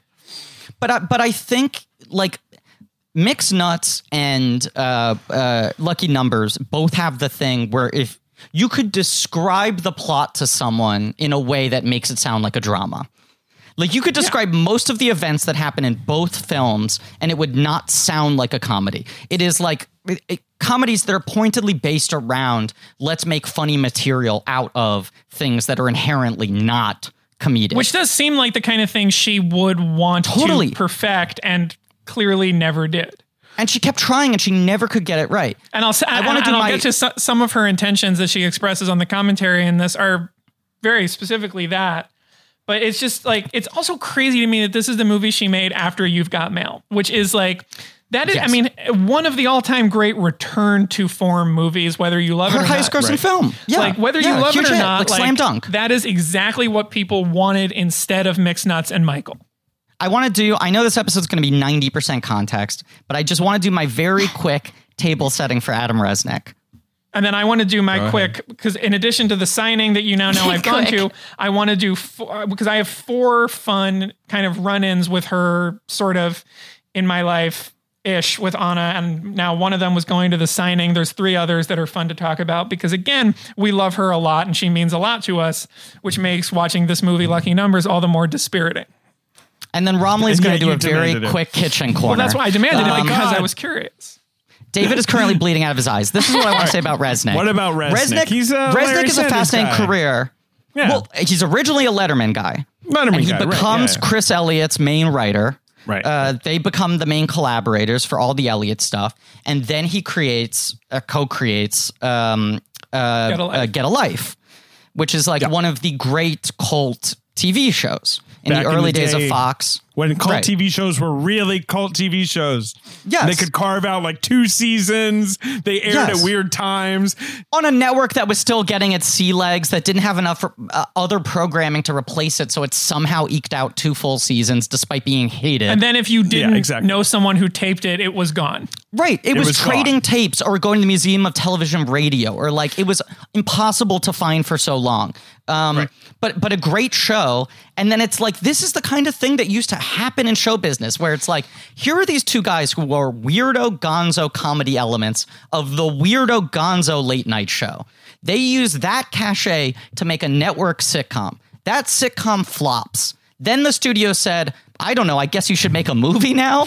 Like they got promoted up the ranks. So then they write a script that is so esoteric that is, what if we made a parody of Ray Harryhausen adventure films starring me, the guy whose comedic angle is I play a brat. I play an entitled asshole. I'm an overgrown child. Yes. Right. They write Cabin Boy, which is an effects-driven comedy for Tim Burton to direct. Tim Burton is going to do it. Then he quits because Ed Wood comes to him, but he still stays on as producer. Disney finances Cabin Boy, releases it to theaters. It becomes the biggest punching bag of its year. Letterman makes jokes about being in Cabin Boy for ages because he's so embarrassed by the movie. Cabin Boy movie made about half a Black Hat, to be clear. Right. It made half a Black Hat. It's like a big stain on everyone's career. Chris Elliott has to like take his licks and do one shitty season of SNL post-movie, post-Get a Life. Yeah. And then Resnick is like, I guess I can't have this partnership with Chris Elliott. I guess Chris Elliott's going to become like a supporting actor and shit like Groundhog Day. I need to figure out how to make my own bones. And he writes 2 of the most reviled mainstream comedy scripts of the next 10 years. He does Death to Smoochie and Lucky Numbers. Like he does 1 season of Larry Sanders, but then he writes 2 scripts that both have the same reputation, were equally despised, big flops starring big movie stars. And he's just sort of like, I don't know, I guess people don't like what I do. And both of them are just the same mistakes, and I like them. And both of them kind of posit as its main theory, watching folks kill each other for money is hilarious. They're both that same thing. It's just not funny. It's the same thing. It's not funny. I'm the only person who finds it funny. I mean, I cannot figure out why. Gotta love giving more white men chances in Hollywood to fail upwards. Hey, they did great work, though. Great. This is the thing. Yeah, it's not like we're talking about dudes who fucking suck. But at least in this case, they got to drag down a white woman with them. That's true. A famous white Jewish woman was dragged down totally by this script. But by the way, it's worth mentioning, she does in the commentary speak very fondly of him in this script. It's not like, oh, I got this thing I didn't like. She's like, oh, it's a wonderful script. He was a great writer. I loved having him around. He was rewriting it like once we were up and running and he saw the look. Like she's very gracious about the writer on the one movie she didn't write.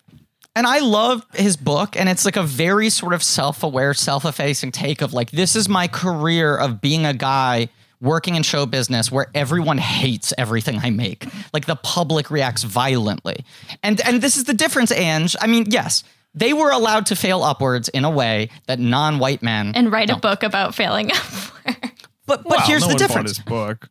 The shit they One did. person bought it. It sounds like. No, fair enough. I want to defend this. No, because I think there's so many guys who suck, who make crappy shit and are bad people and continue to fail upwards. I think the Chris Elliott, Adam Resnick thing defies logic because at every opportunity, they never should have been given another chance.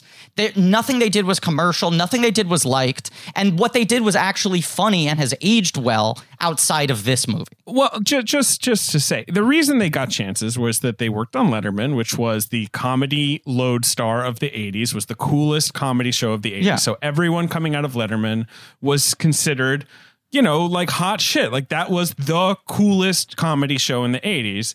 And Letterman produced Cabin Boy, and he's in it. And he produced Get a Life. He didn't produce it, but he's in it. He produced Get a Life. Yeah. He gave his I blessing thought to it. Worldwide Hands produced it. Produced Cabin Boy? I don't think so. I can guess- double I check guess that. not. Cabin Boy rules. I it's love a that bad movie. It's a good, yeah. Hell yeah. Put it I on rented that. Put it on the list of bench choice someday, maybe. I would love to do Cabin Boy. We should. The other thing is, inexplicably, after Tim Burton quits, they let Adam Resnick direct Cabin Boy, aside Yes. from it being an insane first movie to make with all these effects. And then he's just like, well, people hated me and my movie. I can never direct a film ever again. And Lucky Numbers feels like something that he probably wanted to direct himself. He probably should have directed both Lucky Numbers and Death Yes. to Smoochie. So did anybody else read the Vulture interview with him only about Lucky Numbers? Yes. Where he just talks about how he he's from Harrisburg. He remembers this story. He wanted to write This was it. a true story. Right. And he grew up remembering this and wrote this, darker script called Numbers. And, just kind of watched as it became not what he wanted it to be. Sure. I mean, because, it gets worked into somewhat of a comedy. I mean, the reason this movie is an abject failure is that it doesn't know what it is. So the scenes where people die, you literally have to rewind the movie and be like, wait, I'm sorry. Did I just watch a murder? Because it happened with the energy of someone fucking opening a door. Like nothing just happened and someone died. Like I need this to either be madcap or dark. But it's neither. This movie cannot pick a lane, and Travolta is emblematic of that. I don't know who is he. Is he even bothered by any of this? He never even seems confused or angry. He just walks into scenes with he's just at a 5 all the time. Kudrow, she's playing big. She's being weird. She's being funny. She's reacting. Yes. Yeah, exactly. But Travolta, I just want someone to walk up to him and be like, you're part of a conspiracy that involves murder and theft. FYI, that's your character, what he's doing in the movie. He hits that when he's on air and is finding out. Yes, the one scene where he's freaking out on can I read TV. Can I read what she says about that scene in the commentary? Yes. Obviously, we're jumping way ahead here. But that's the best scene In the commentary, movie, right? she says, she says, "This is one of the scenes that I knew if we could get it to work, it would be so funny." Nailed it. Just knowing that was a scene, and she speaks very highly of his performance in that moment. And I do want to set the table because her kind of introduction of what the deal was with how she saw this movie, as I already mentioned in relation to Die For, does kind of make sense. Mm-hmm. And also I do want to give a tiny bit of context for why we love Nora so much and why I wanted to do this. Because I don't want this to just be haha, this is her worst movie or a bad movie. It's more she's really important and we really love her work, but not all of it. And that's very interesting when you love anybody. So if I may. So like I said, okay, so I have 4 encounters with her or her family roughly in my life. Number one of which is that Anna and I, when I Remember Nothing came out, went to see her read at Barnes & Noble, Union Square. It was really fun. She read it. She was hilarious. Autograph signing. We got this old paperback signed and she said, "Oh my God, I haven't seen one of those in 30 years. We felt very honored. Number 3, at the Lincoln Center. That was number 1. Well, there are 4. Oh, these are in no order. Okay. Except one of them is the best that I'll save for last. They're in no order, but you're saying the numbers that you wrote next to each of because the I've gotten off track. Great. At the Lincoln Center Chaplain Gala of Rob Reiner that we went to in 2013. Our modern day Charlie Chaplin. Obviously. Because they only, you think that they give out the Chaplain Gala every year. They don't. They just get it once for Reiner. one time they waited for one person to fill Chaplin's shoes, and it was Reiner. Future blank check miniseries subject Rob Reiner. Yeah. And Billy Crystal and Meg Ryan came out together to, introduce some clips or something. And Anna lost her shit. Just seeing the two of them standing next to each other at a podium. Like, she just it was the most exciting thing she'd ever seen growing up on the West Coast, fetishizing the New York of When Harry Met Sally. And it was very exciting. All right. Number whatever. Number B. I'll do that like they do it in a bad comedy where you change from numbers to letters. Her son, Jacob Bernstein, who made the documentary about her that was on HBO. Mm-hmm. When Schwartzman and I did the section for the New York Times, like a night out with, you know what the section is? It's like in the Styles, where it's just like a column of like someone who has something to promote and they spend a night with them. We did it with him. So we had like dinner with him, and then he like went to a bookstore with us. And then we like went uptown to try to get tickets to Inherent Vice. But we were like hanging out with him and picking his brain about whatever and talking about his mom, because Jason had worked with her in Bewitched, teeing up my special gift to you guys. So it was fun to hang out with Jacob Bernstein. This is before he made the documentary. Super nice guy. Although Jason and I felt like we were boring the hell out of him at our dinner. Because we were like, oh, he wants to write an article, and what we're doing is like what we actually would be doing tonight, which is eating and going to a bookstore, and he knows this is not a good article. And then the final thing that was really exciting for big Nora Ephron fans like us is last year I was being given some like award with a conversation at the Sun Valley, Idaho Film Festival, and the big guest of honor was Meg Ryan. So we were like, oh, that's cool. In order to get to Sun Valley, you have to fly from JFK to Salt Lake City and then Salt Lake City to Sun Valley. And they flew Anna and I both business class. And in the seat in front of us from JFK to Sun Valley was Meg Ryan. Like the seat in front of me. And then also on the next leg of the flight, she was in front of us again for the 40-minute flight. And so you guys were Billy Crystal behind her. It really did feel... It felt like we were in a movie. But then on the TV screen on the back of the chair, one of the options was When Harry Met Sally. And Anna was just like, how fucking crazy is it that this movie, like we could watch this on a seat that her head is touching. How cool would that be? Which you could smell her hair. Which we did not do. Well, wait a second. You could. I'm not saying you should. I advise against it. It was an option. It was just an option. But anyway, cut off a little piece of hair. Those are the four kind of contextual senses of just how exciting it is to sort of think about her work and her legacy and her personality and her, the people she's worked with, the iconic collaborators and her family of intellectuals and writers and her creative family. It's all very interesting. So I didn't want to watch Lucky Numbers because I thought it would be shitty. I wanted to watch it because it's like the last piece of the puzzle. See, I had the opposite thing, which I was just like, I am resigned to thinking this movie is shitty, and then put it on, and 30 minutes, and I was like, oh, fuck, right? I'm the only person who finds movies about dumb criminals dying to be entertaining. I'm the only one. Plenty of movies about dumb criminals dying. Name these one, types David. of cartoonish... Name one. Fargo? That's the one. You don't get that. Everyone gets that one. Pick one off That's of my mulligan. list, David. Do you prefer clay pigeons to Grosse Pointe Blank? Fucking, I don't know, like the Lavender Hill Mob. Like what? I refuse. Colin Farrell's right there, David. Yeah, Colin Farrell, great dumb criminal. What? Wait a second, David. Why would you pick an Ealing Brother comedy? No, it's just Ealing Studios. They're not brothers. Well, how would you know that? God damn it. I know. How that would you know? I grew up in England, and I grew up in London. In fact, where Ealing Studios was, although I grew up in North London, not West London. And now I'm realizing that once again, I think for the 5th week in a row, I have fucked up what is supposed to be. You fucked up the bit. After nailing it the first time, I have proceeded to fuck it up in every episode since then. Is the new bit that you just can't do the bit?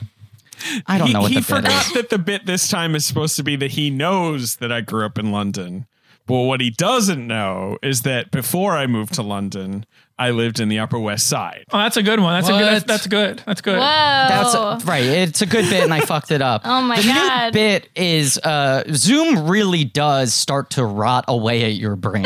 Oh, that's 100%. the new bit. 100%. Yes. Going into month 4 of my entire life being Zoom, I barely know how to speak to people anymore. Boy, oh boy. But anyway, yes, I think you just leapt at the fact that I said an Ealing comedy. But I think of Ealing comedies when I think of, like, you know, it's a dog whistle inept for criminals. Me. Yes. Hey, should we talk about the plot? Yeah. Yes. This is what I wanted to say. This is what I wanted to say. And I was going to say this to center everything back on to talk about the plot of the movie.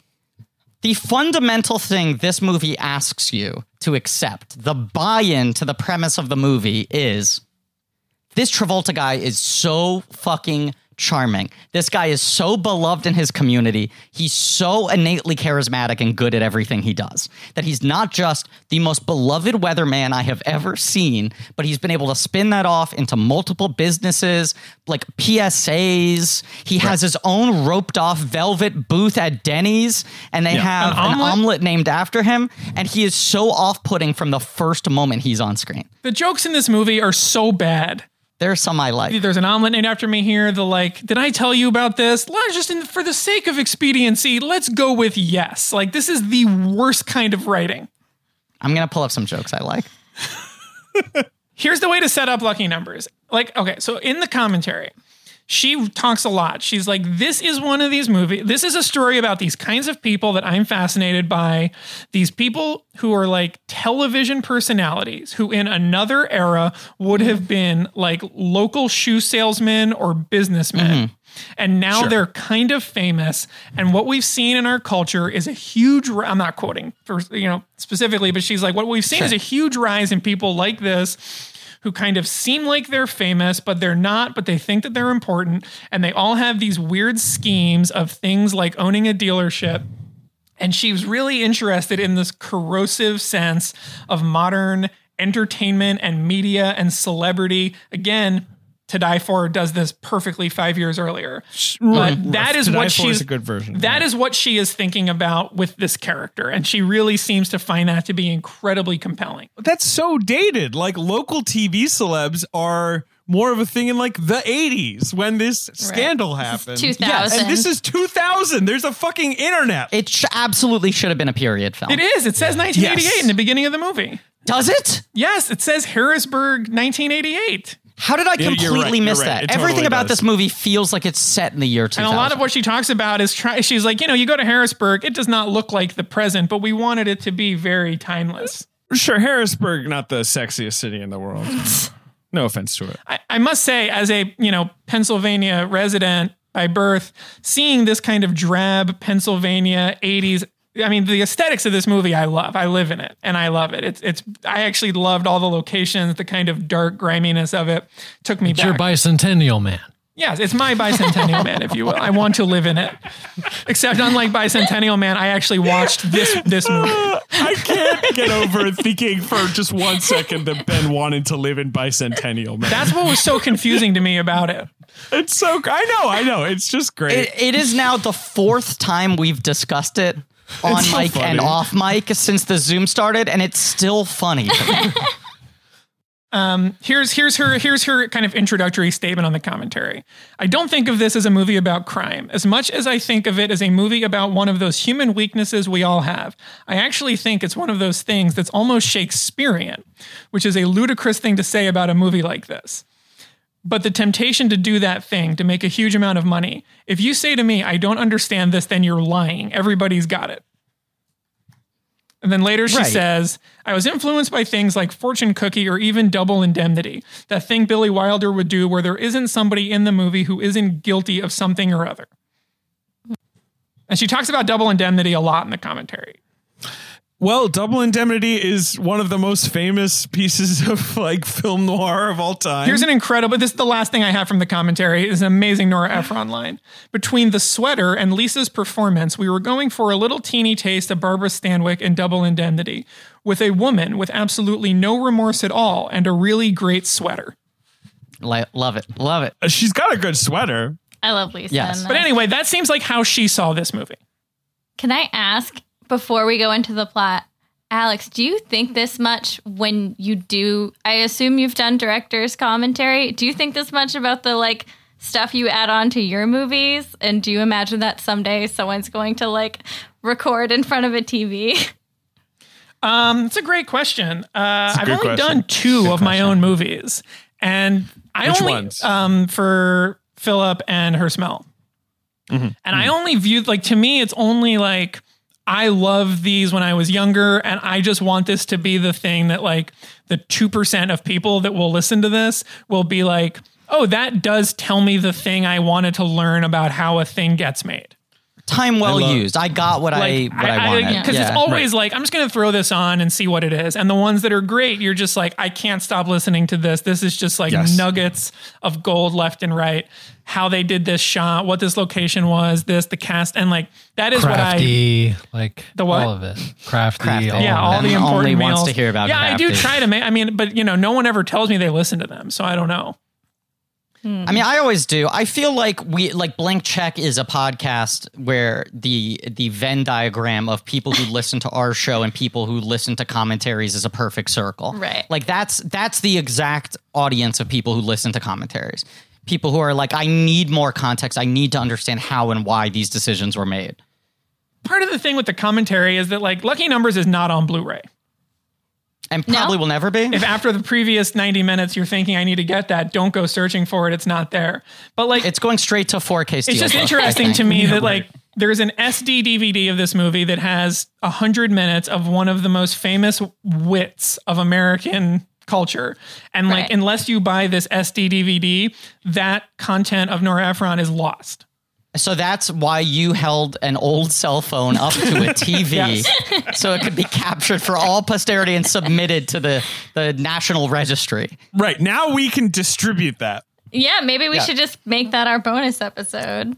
Let's just Library drop that on the Patreon. I'm sure no one will get mad at us. It's a good freebie. It's definitely not copyright infringement. It's great. Who's actually going to pursue that? Who's actually going to go, hey, sorry? That's the question. Maybe someone will. Maybe there's someone in some dusty office who's like, I'm in charge of all DVD commentaries 2000 to 2005, and I'm just surfing the internet waiting for one to drop. So that's the ultimate scam, is us posting that. So we've identified a Patreon feed. It looks like it's a special bonus drop. Yes, Griffin's announcement coming over the speaker at the FBI headquarters in Quantico. And there's someone down there waiting for the new Patreon drop, and they're like, sir, we've got one. Because I did, speaking of copyright, I asked Ben if I could play music because I wanted to play Get Lucky by Daft Punk on the episode. Good job. He said no, so I just texted it to you guys. No. Yes, and I replied to you with the theme song from CBS's Numbers. Yes. So the basic setup of this movie is that John Travolta is this very successful, very beloved local celebrity who also is deeply in debt. Everyone thinks he's really successful, but he has somehow blown all of his money. Tim Roth calls out, it's weird. You're not married. You don't have expensive hobbies. You don't drink. You don't do drugs. How did you lose all your money? And Travolta goes like, I don't know. It just disappears, which I expected. Oh, there's going to be some late reveal of some weird reason why he lost all his money. Some weird habit he has or some weird mistake he made. No, it never comes up. Sunny. The guy it's just the weather's warm. He's just stupid is the reasoning I got. He did not sell his pumpkin futures in October. He didn't. He's got a bad sense of the climate for a weatherman. Right. I guess that's the joke, right? Right. Lisa Kudrow plays the woman who pulls out the ping pong balls on the weekly lotto drawing. They both work at the same station. Which for people who are younger than us used to be a job. Used to be a job. Used to be a series of jobs, a whole industry. There was a British, because we've already done the fucking bit, game show called Talking Telephone Numbers, where two people literally hosting the show were just like, we're just going to call telephone numbers that we pick out of a lottery, and anyone who picks up gets money. Like, that was the whole premise of the show. So How much did you of the know that? 90s How was would you, just... Did you like? Wait a second. No, Alex. No. This makes sense because you don't realize David grew up in England and he lived there his entire life. He lived there from the time he was born until his mid-20s, and then he moved to New York. But that was the first time that David had ever stepped foot in New York, of course, was in his 20s. He's just shuffling so angrily in his window there. What is it? Yeah. Steam is coming out of his teeth. So Russ needs money. Russ needs money. I was going to say, Russ needs money. They're having an affair. I'm trying to by the way, get the plot out as quickly as possible. One thing she does do in the commentary is she says very specifically, she goes, for people listening to this who care about screenplays, this is the end of Act 1. And then later she goes, and for those people who still care, this is the end of Act 2. She's like very methodical about the idea of structure and writing and comedy performances. Well, she also knew that the Lucky Numbers commentary was going to be used as a teaching tool. Right. So Lisa Kudrow, Travolta are having an affair, but also Lisa Kudrow and Ed O'Neill, who is their boss, are having an affair. Now, Ed O'Neill, I mean, David, we committed about 30 minutes to each of these supporting characters. Yeah, it's not going to happen. I'm sorry. I have to put in all the Ed O'Neill time. That's out. I will. Okay, let me just say quickly about Ed O'Neill. While watching him, I was like, is Ed O'Neill dead? How come I haven't seen him in anything in a long time? He's on Modern Family. Modern He's Family. made Guess I didn't know that. Yeah, I guess I forgot that he'd been on that show for 12 years, but I thought he was one of those got like people. 9 consecutive Emmy nominations. Yeah, he's like the king of the sitcom. He's not dead at all. He's stronger than ever. Truly one of the most highly paid men on television over the last decade. She speaks very highly of him and calls him an actor of Shakespearean qualities. I love him. I'm a huge Ed O'Neill. He feels like a Ben guy, and Married with Children feels like a Ben show. Oh, yeah, for sure. Okay, let me just do a quick 20 minutes on Ed O'Neill. So Ed O'Neill is born and No, absolutely not. The only Colin actor Mockery? we will be doing. Well, there's 3 actors we need to do a fair amount. give me some credit. I'm trying to speed round the Look, plot. I'll be honest. I like to write down a lot of notes when I'm watching the movies for these. I did not get a lot of notes on this one. There's not a lot to write down during this movie. This plot is very quick and very dumb. And That's why I'm trying to just set it up as quickly as possible for people who haven't seen it, because not everyone who listens to the show might take an hour and 40 minutes out of their life to watch Lucky Numbers. Just to point out, we're about an hour and 40 minutes into the episode. Well, like 10 This is time you'd rather of spend. that at the beginning was kind of a mistake. Having the what at the beginning? There was a little bit of a hiccup at the beginning, right? I don't know how accurate that clock is. Oh, that's true. Look, And we should here's keep what I this have in written double. down. Jumping ahead. At 24 minutes, Tim Roth and John Travolta, reuniting for the first time since Pulp Fiction, decide to rig the lottery. 24 Right, minutes that's into the big movie. thing. Right, because He originally needs money. Travolta's get-rich-quick scheme is Tim Roth, his best friend who owns a strip club and also is the chef. And is British. And he's British. and His who name's she Giggs. calls in the commentary the devil. Yes. He's trying to teach John Travolta how to fleece his way out of debt. Right. So he suggests that John Travolta hires thugs to rob his own snowmobile dealership. Which he Commit envisions. insurance fraud. A little classic Right, yeah. insurance fraud, Insurance which he envisions as a sort of Kraftwerk music video of Volvo-driven efficiency of men in black leather and lasers, and the whole production. And Yes. his imagination is very classy. And his happy ending, how he comes out of it with all this money and new It's shine very and all much of that. like a joke in Shaun of the Dead. But they hire Michael Rappaport, who's a loose cannon, and also Travolta's employee at the dealership has used his keys that night to But what get is laid on the Michael couch. Rappaport's character's name? It's Doug? Dale His name the is Thug. Dale. Dale the Dale. what? Dale the Thug. Dale Thug. the Thug. His name is Dale the Thug. Dale T. Thug. This Now is he- when Michael Rappaport is doing. I mean, this is my favorite stat, and this is why I needed to bring him up. Okay. He's credited as being in 8 films in the year 2000. Just What? in the year 2000. Let's hear 'em. 8 films. The films are Next Friday. He plays a mailman. The sequel to Friday. Woody Allen's Small Time Crooks. He's in that because he's in the a ton of smallest Woody of the Allen crooks. movies. I believe Yes. he wears his digging helmet backwards in the trailer because he says it looks cooler with the light facing the other way. Right. I mean, it's just the years Rappaport got playing dummies. Yes. Like, anyway. He's in the Arnold Schwarzenegger film, The Sixth End of days. Day. Oh, the 6th day, right. The days weren't over yet. He's in Men of Honor, the Oscar-y Robert Downey Jr., Cuba Gooding Jr. Navy movie. Another auteur he worked with many times. He's in Bamboozled, Spike Lee's Bamboozled. Yes. Incredible performance. Yeah. Great. He's great amazing performance, great movie. He's in a John Leguizamo vehicle I've never heard of called King of the Jungle. He's in a Swedish heist comedy film called Chain of Fools, and he is in Lucky Numbers. That is right. 8. How many people are in 8 movies in a year? Is he on Boston? What's this Boston show he's on at this time? Boston. He's on Boston Public next year. Next year. He's on all Boston. He's on all the Boston shows. Until Bill Burr comes for his crown, he is on all the Boston shows and playing all the Boston thugs.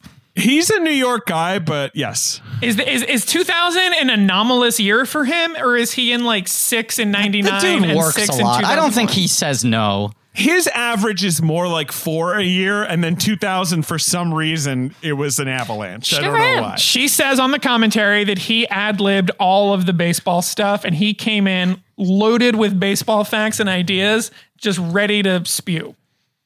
Yeah. And by the way, she also says that Maria Bamford, who we skipped over, Maria Bamford is the local waitress at the Denny's. We didn't skip over her. We barely I've been trying to outline the plot. She has the best line in the movie, in my opinion. We have moved so good in this movie. the initial scene where he's at his Denny's booth, so we have gone past it.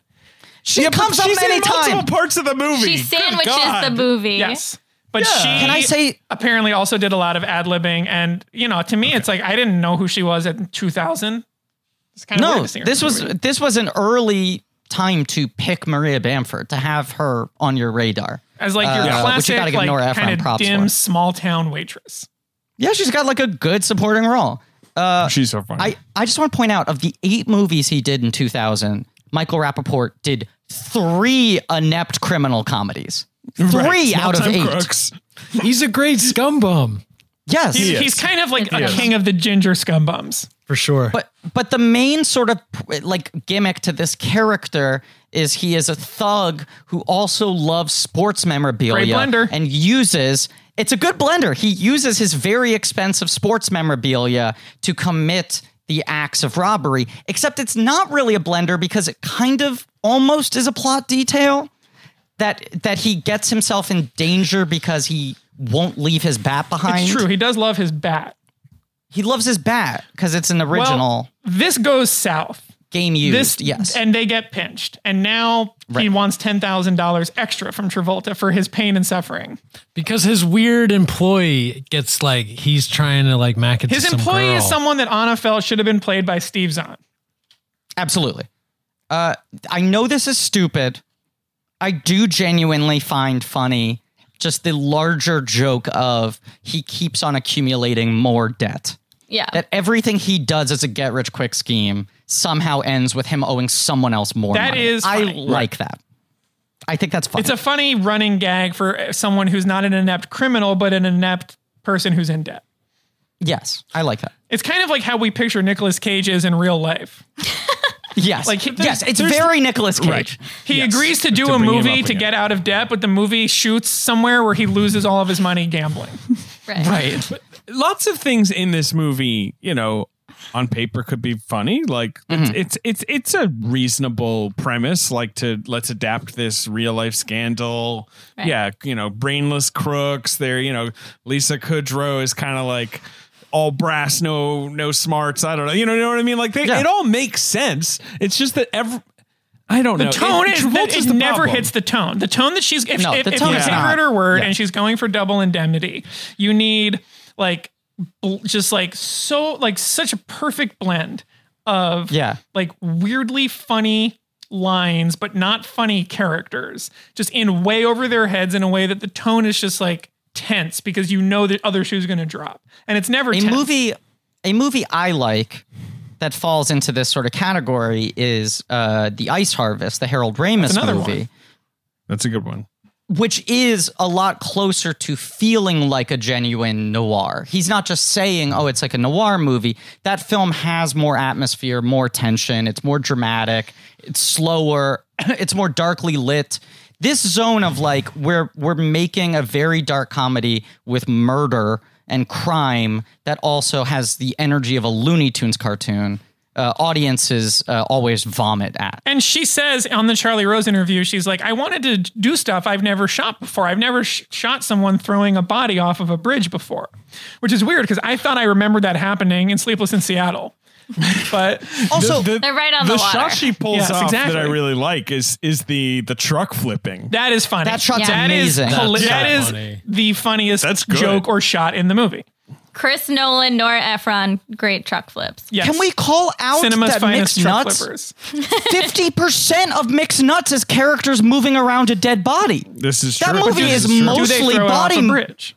They don't throw it off a bridge. They throw it up into the air. They put it in a Yeah. Christmas tree. They throw it definitely downstairs. throw it. It's also worth Yeah, mentioning. throw it a lot. I wrote down that this movie is vaguely Christmassy in that it starts in what they say is the lead up to the Christmas season. She loves Christmas. Yeah, it's got Oh, yeah. snow. Much like myself, a Jew who loves Christmas so much. Many of her movies involve Christmas. Yes. But Yes. then, like, you lose that, and I didn't have any idea. Has Christmas happened? There hasn't really been, like... In the commentary, she's like, now, of course, it's January by now. And I feel like the lotto drawing was the week after Christmas. And I was like, Yeah. yeah, sure. Maybe. Could not track that outside of the one time Lisa Kudrow wears a Santa hat.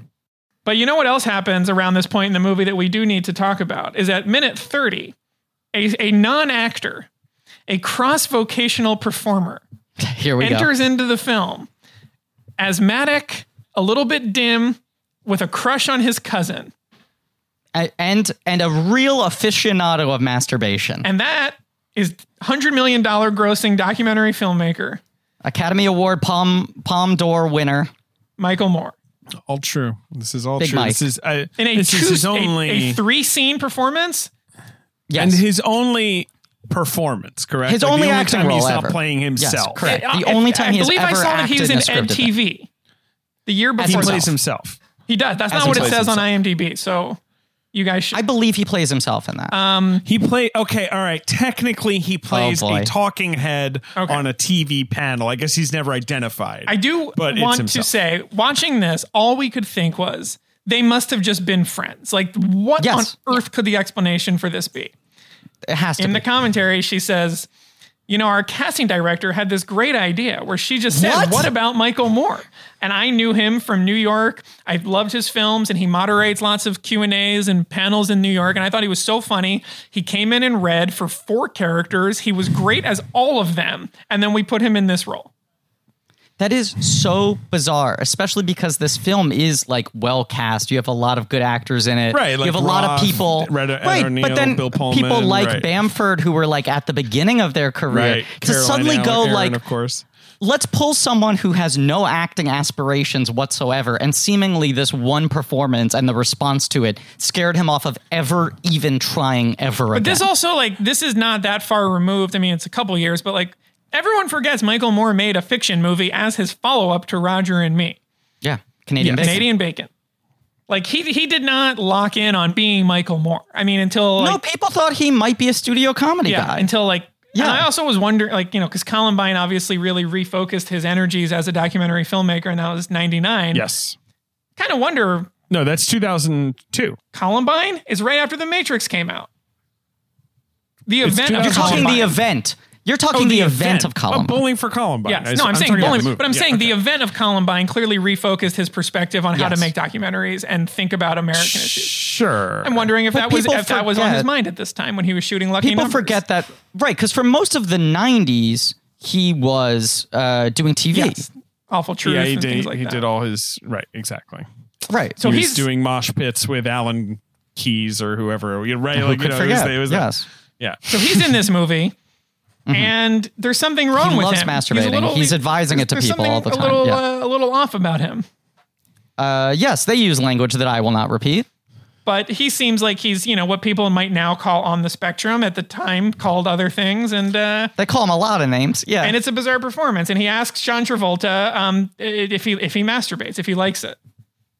And his whole belief is he's a deeply religious man. He says that if the money he's making, he would put half towards the church, half to open an adult bookstore. He believes that God wants us to masturbate. That's this character's raison d'etre, is to preach the good word of masturbation to everyone he meets within 2 minutes.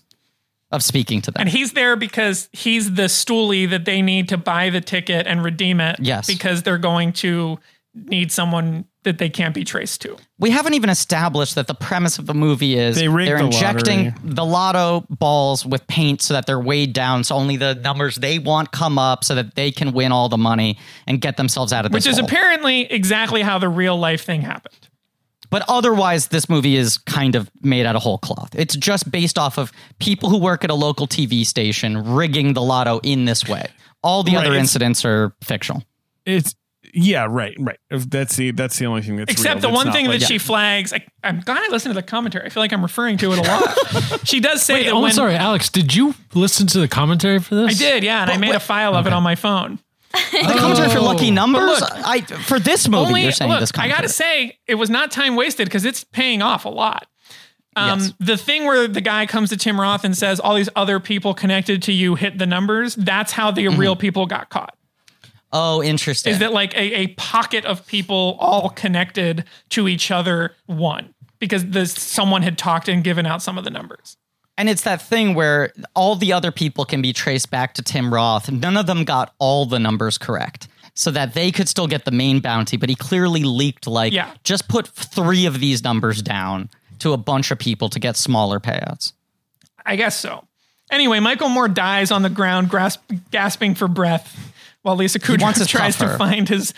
I hate the term puffer. It's an inhaler. This is like a sub-hoagie thing. Like, it's an inhaler. It's not a puffer. And Travolta calls it an inhaler. Yes, well, there's enough mist in this little puffy to save 10 masturbators. There he is. Yeah. So he dies on the ground while she's singing the theme song to Happy Days in just like a peak shitty black comedy scene. It is not good. I will fully concede. It has a blow-up doll in it for some reason. It's a huge problem scene, I think, especially because that's when the movie is turning from like madcap, silly black comedy to like, oh boy, the stakes are higher now. People are dying. Like this is getting out of control. But the tone of the movie doesn't really feel like it acknowledges that. No, it feels like the scene is just going like, oh, look at how cruel she is. She's letting him suffer and have a hard time breathing because the way in which he dies is so casual. It takes 5 minutes to realize that he is actually dead. No, as it was happening, I kept waiting for her to realize like that her like cruel joke like went too far. And it turns out she's just a cop. So I like your cat's cameo there. Yeah, good time. Mine all must be asleep. But anyway, it's kind of like disgusting and not funny at all. And then she says the clams line that made Nora want to make this movie for whatever reason.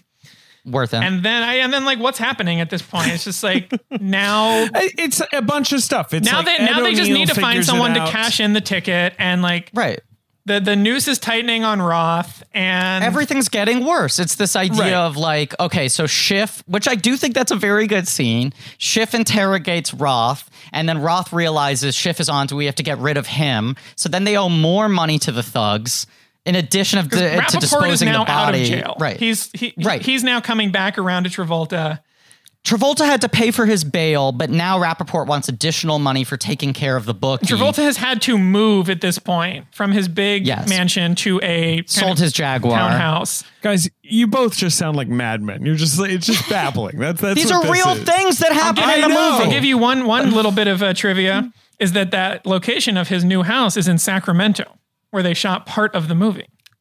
Now that is the kind of scintillating fact that you can only learn if you listen to the DVD commentary for Lucky Numbers. We have not talked about my favorite thread of the movie, which is about halfway through when the bodies are piling up, the incidents are piling up, Travolta can't downsize his life any further. We cut to a police precinct where Bill Pullman sits in a chair. That is 59 minutes into this movie. Insane. Well, that's this movie is an hour and 40 minutes long. Before then, I have one, before we enter Pullman.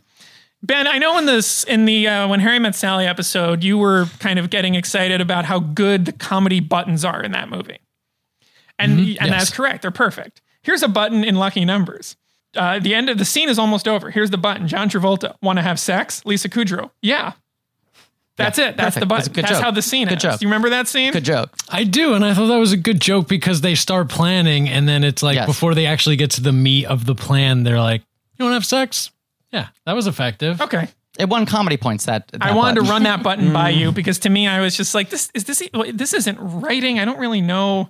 I took that button and I sewed it on my jacket proudly. If you tried to attach anything with that button, you would fail. Yeah. Sorry, that button analogy. It wasn't really heightened work. enough, but it's still. I thought it was an okay joke. Also, they have no chemistry. Like even they have sex in the movie.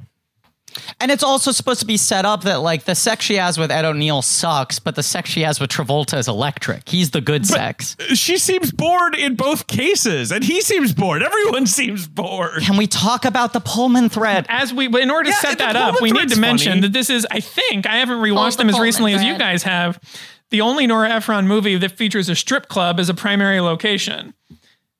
So many times. It's one of the hangouts, and I believe the only Nora Ephron movie to make jokes of ping pong balls ostensibly flying out of women's bodies in that strip club.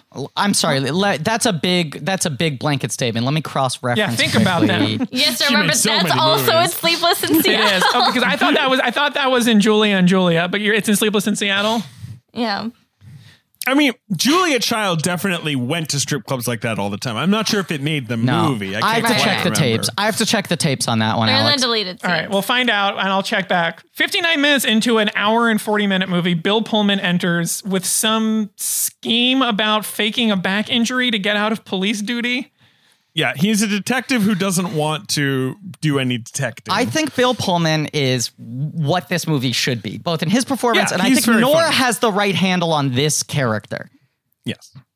You've also got Daryl Mitchell. Who's a great foil. I love Daryl Mitchell, and I think this might be the last movie he was in before he was paralyzed. It's the Country right? Bears. It's the Country Bears. Oh, really? I know that fact because it's tragic. How did he get paralyzed? Motorcycle accident. I think he was in an accident, and he, I know him as mostly from Galaxy Quest, obviously, and 10 Things I Hate About You, right? Like he was like Home Fries. Such a great like sort of funny guy off the bench, like do 3 big scenes and like he's in sitcoms and stuff. Yeah, but then he had that whole. He's now like in a wheelchair, and I think he's on NCIS New Orleans like for like 6 seasons running now. Like he was on multiple seasons of Ed.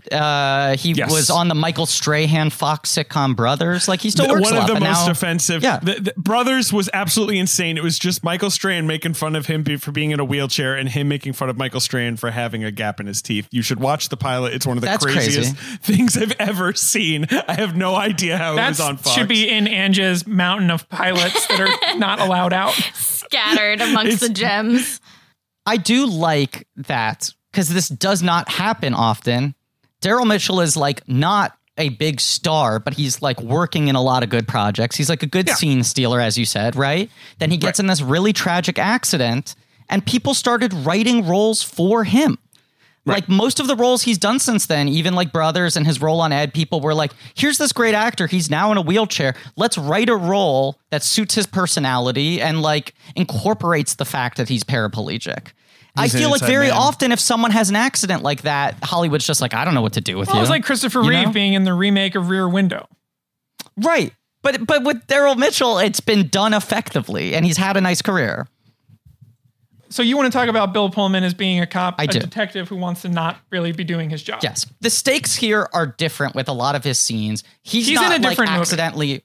Right. And I think this movie Nora has a handle on, which is here's a cop who doesn't want to be a cop at all. He finds the job to be a real bummer. He faked a back injury and his superior caught him chopping wood in his backyard. So now he's forcing him to go back onto patrol. But he doesn't want to do that. So he's looking to end cases as quickly as possible. And he is the guy who keeps on being at the right place at the right time to collect the information, to bust the case wide open, and he refuses to acknowledge it because he doesn't want to have to do the extra work. He refuses to do the extra research, to check the file, and it's Daryl Mitchell is his partner who like is trying to actually do things correctly, and everything flies over Bill Pullman's head. I think Pullman plays this beautifully. It is I think funny. He's very so funny. Much like Kudrow, he is dialed pretty into what he's doing. And like just the scene, this final scene where like he shows up in the hospital room where Travolta's waking up after an accident. Well, we'll talk about the accident. Okay, so I'll get there when I get there. But the Pullman stuff, I just think all of that totally. But basically, like from minute 30 when Michael Moore is killed, roughly 40 minutes into like minute 80, it's just like Ed O'Neill, Rappaport, and Tim Roth all trying to like get the money, and it's like boring and it makes no sense. And every time there's like Travolta, a joke, yes. It's not funny. Travolta gets into a position where he now owes far more money than he originally did. They do a scene where he's like, Ed O'Neill wants half. And then he wants half, he wants 20,000, he wants 10%. Like, I'm now in further debt. So his strategy is, I need to just get level again. I'm going to sell the ticket to someone else to unburden myself of all of this drama. And he sells it to Ed O'Neill for like $100,000 or something. He's selling him a $6 million ticket for $100,000 and also trying to unload all of his snowmobiles so he has enough cash to just get out, move, start from over. his assistant, Jerry, who has like a cousin in Colorado who wants to buy all the snowmobiles. Who always speaks in these very meaningful kind of like poetic statements that Michael end up Weston. being from a play that he wrote about Evel Knievel when he was in middle school. Again, just gibberish. Everything you're saying, just gibberish. David, do you like this movie? Do you like do you like the plot of Lucky Not Number? a fan. It's a gentleman's 10. I did like Jerry's bedroom where he has bobbleheads, a Kiss poster, and jars of I believe trolls. you're talking about Larry, Larry, not I wrote Jerry. down Jerry. Jerry is Richard Schiff. Okay. Larry is Michael How Weston. can I have David gotten it is confused? slamming his I'm fist on his trying desk. to say a sentence. The That's screen is all I'm cracked trying to somehow? do. Oh my god! What do you think of his jars of trolls? I don't remember it. You Don't like the remember troll that. jars? What Don't remember any of What that. did you think of like? What did you Richard think of worked like very the hard on those actual troll like jars. sort of comedy writing? Like when they're there and Tim Roth is like, you need to see what's right in front of you, and Travolta's like, all this in front of me is this placemat with the presidents that only goes up to Van Buren. It's like, what kind of I like what that. kind of jokes are these? I don't understand. And Travolta It's a is 10-point so joke. That's a 10-point bad joke. at this kind of delivery.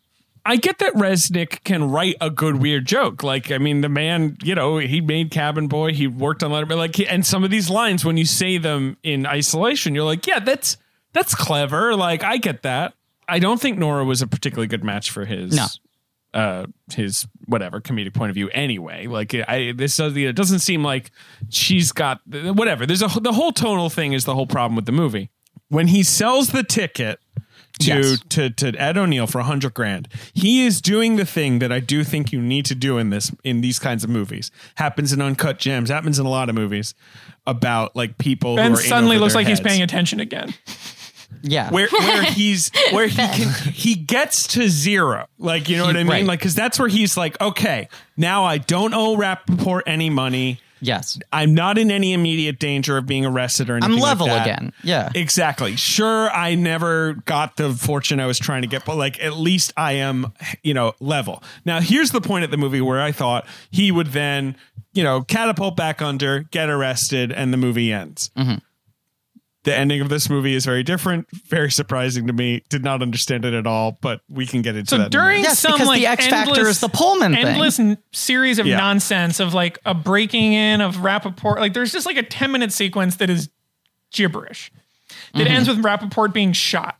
Right. At this point, I'm like, you don't even understand who's in whose house or like what is happening with the dynamics of the Kudrow, Ed O'Neill, Pullman. Right, because Like, you have the thing, the thugs are so bad that when they disposed of Schiff's body, throwing it over a bridge in the scene that Nora Ephron felt compelled by every fiber of her being to shoot, they put a plastic bag over his head, beat the shit out of him, and then tie one brick to one hand so the body isn't weighed down properly and it rises to and the they surface. say it's a funny cut. They say it'll never be found. It'll never be found. It cuts to them finding it, and then Bill Pullman says, probably a suicide, open and shut. That's That's funny. Yeah, that is funny. funny. It's funny, But it is also funny to say, it'll never ever be found. And then it cuts to the Yes. news guys going, and today the body of a local gangster was found in the river. And then Travolta's And Travolta freaking out. And that's the best visual gag in the movie, too. It's that and the truck spilling over are the Yes. two actually inspired visual gags. That one is you're watching it from the perspective of the monitors in the control room at the news station. So you're watching them deliver the news while Travolta is on camera, but not on the air yet. So you see him lose his mind and then try to recover. I think that scene's good. it's fine. 10 comments. She's right. You do need to make that scene good, and they made it good. But unfortunately, it's like 75 minutes into this movie. Yes, it's very deep into this movie. And it is also the first time you're like, oh, is he a character now? Like, now he's funny? Like, he has an understanding of his actions. Yeah. And of all the things that Travolta doesn't do well in this movie, the thing he does the least horribly is playing the freakouts. The like, I'm in over my head. Yeah, he totally loses control. He's okay at that. Right. He's okay at that. Everything else is abhorrent. And then like basically him and his assistant are just going to load up the truck, and he's going to like get out of town forever. And that's supposed to be it. We didn't even mention that his ambition in life seems to be to not host the weather, but to host a game show. He wants to host a game show, and he has an agent who he keeps on telling people is about to book him a big job, and he hasn't heard from the agent in 9 months, and then when they call him back, they tell him that the agent's been dead for 9 months. Also, a funny joke. A funny joke. Microcosm. He keeps on saying, like, no, he's definitely my agent. He's definitely, like, full agent. He's about to get me a big job. But the thing we're talking around is that they load up the truck with snowmobiles set painfully to We Are the Champions. And about which she says, you know, when we were going through at the end and you're running out of money and you're clearing songs, they're always trying to cut ones. And I said, if we lose this, we lose the movie. And I was like, I don't even get the joke of why. That sucks that she thought that highly of this dreadful cue. They're loading up the truck. We Are the Champions. The song stops. It's dead silent. And then there's like a 10-second shot of the truck just driving, and then like a 20-second shot of it just slowly falling over. They pull out of the dealership, and it's a big wide shot of the snowy street. It's like the Dark Knight framing. And the idea is that the road is so snowy that when they pull out, we didn't even mention that it's finally started snowing. Right. And that he's a weatherman, and it never ever snows. He couldn't predict it. There's a joke that he couldn't predict it. He also doesn't have the Class C license to drive the truck, which he says before he like pulls out, off. The kind of thing that finally undoes someone in a movie like this, usually. Sorry, am I correct in assuming he also chose to do weather in this one city because it's the same all the time? In Harrisburg? I think it's so. It's like pretty ordinary weather. Because when people ask him to explain the weather, he can't do it. He says like, no, it's different when I have the charts. He's just bad. Yeah, I would imagine, Harrisburg has 4 seasons. I'd imagine they go through the cycles. But she seems to view him as like someone who's just like, he's just talentless. He's just some idiot whose face is on TV, and that's his thing. He's the kind of weatherman that changes his name to Stormy. Yes. So they pull out of the dealership, and it's a hard turn, and because the road is so icy, there's like a whiplash effect to the back of the trailer where it then spins entirely over the other way and topples over.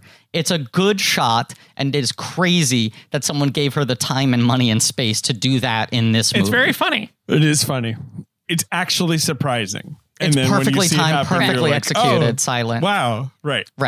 And then Travolta freaks out, steals one of the snowmobiles, and tries to get away from the cops. Does anybody want to guess what she compares this to? This shot? Him on the snowmobile. She compares to a very famous... North by Northwest? Yeah, not far off. Okay. She says that she wanted it to feel like Slim Pickens riding the bomb at the end of Dr. Strangelove. Wow. That's I'm glad she's shooting so high. She's like, I wanted this film to echo 3 or 4 of the best films ever made by Hollywood. So Nora, what attracted you to the screenplay? Well, I felt like it was about time for me to make canonically one of the 10 best films ever made. She does always couch it, as I read with the one thing, the Shakespearean thing. She always says, like, which is of course absurd to say about something like this, but... Yes, she was not lacking in self-awareness. So he goes on like some dumb joyride and there's like a bit of business where he grabs a snowmobile and the guy is like, don't take that one, it's bad and it's slow. And he's like, is this how you sell these? And when Bill Pullman finally catches up to him, he freaks out, takes a crowbar and throws it through his window. Not realizing he's there to help. No, and then gets knocked out. Wakes up in a hospital. And the nurses are all fawning over him because he's such a big star and they think he's cute. And it almost feels like, oh my God, has he reset? Has somehow the guy gotten a second chance? Then Bill Pullman comes in. He's like, oh no, you're in big trouble, mister. You think it's that scene that exists in this movie where the guy finally puts it together and catches him. Where crime pays, because of one small mistake he made. One tiny slip up undid the whole thing. But the twist is that Pullman cares so little, he's looking for only $300 compensation for the broken windshield. And also, he needs to pay a parking ticket, a traffic ticket. He gives him a ticket, yes, for operating a snowmobile. But this is a great joke. This is a great joke where he gives him the ticket, and he looks at it and he goes, "It's blank," and Pullman goes, "Yeah, my pen ran out of ink." Right. And also, the ticket is in 2 pieces, and he goes, "You can just fix that with Scotch tape. It's still good." All that stuff is funny. That's funny. That's funny. And then, yes, the movie is that, like, everyone gets exactly what they wanted. Travolta becomes a successful game show host. Of a show called Lucky Numbers.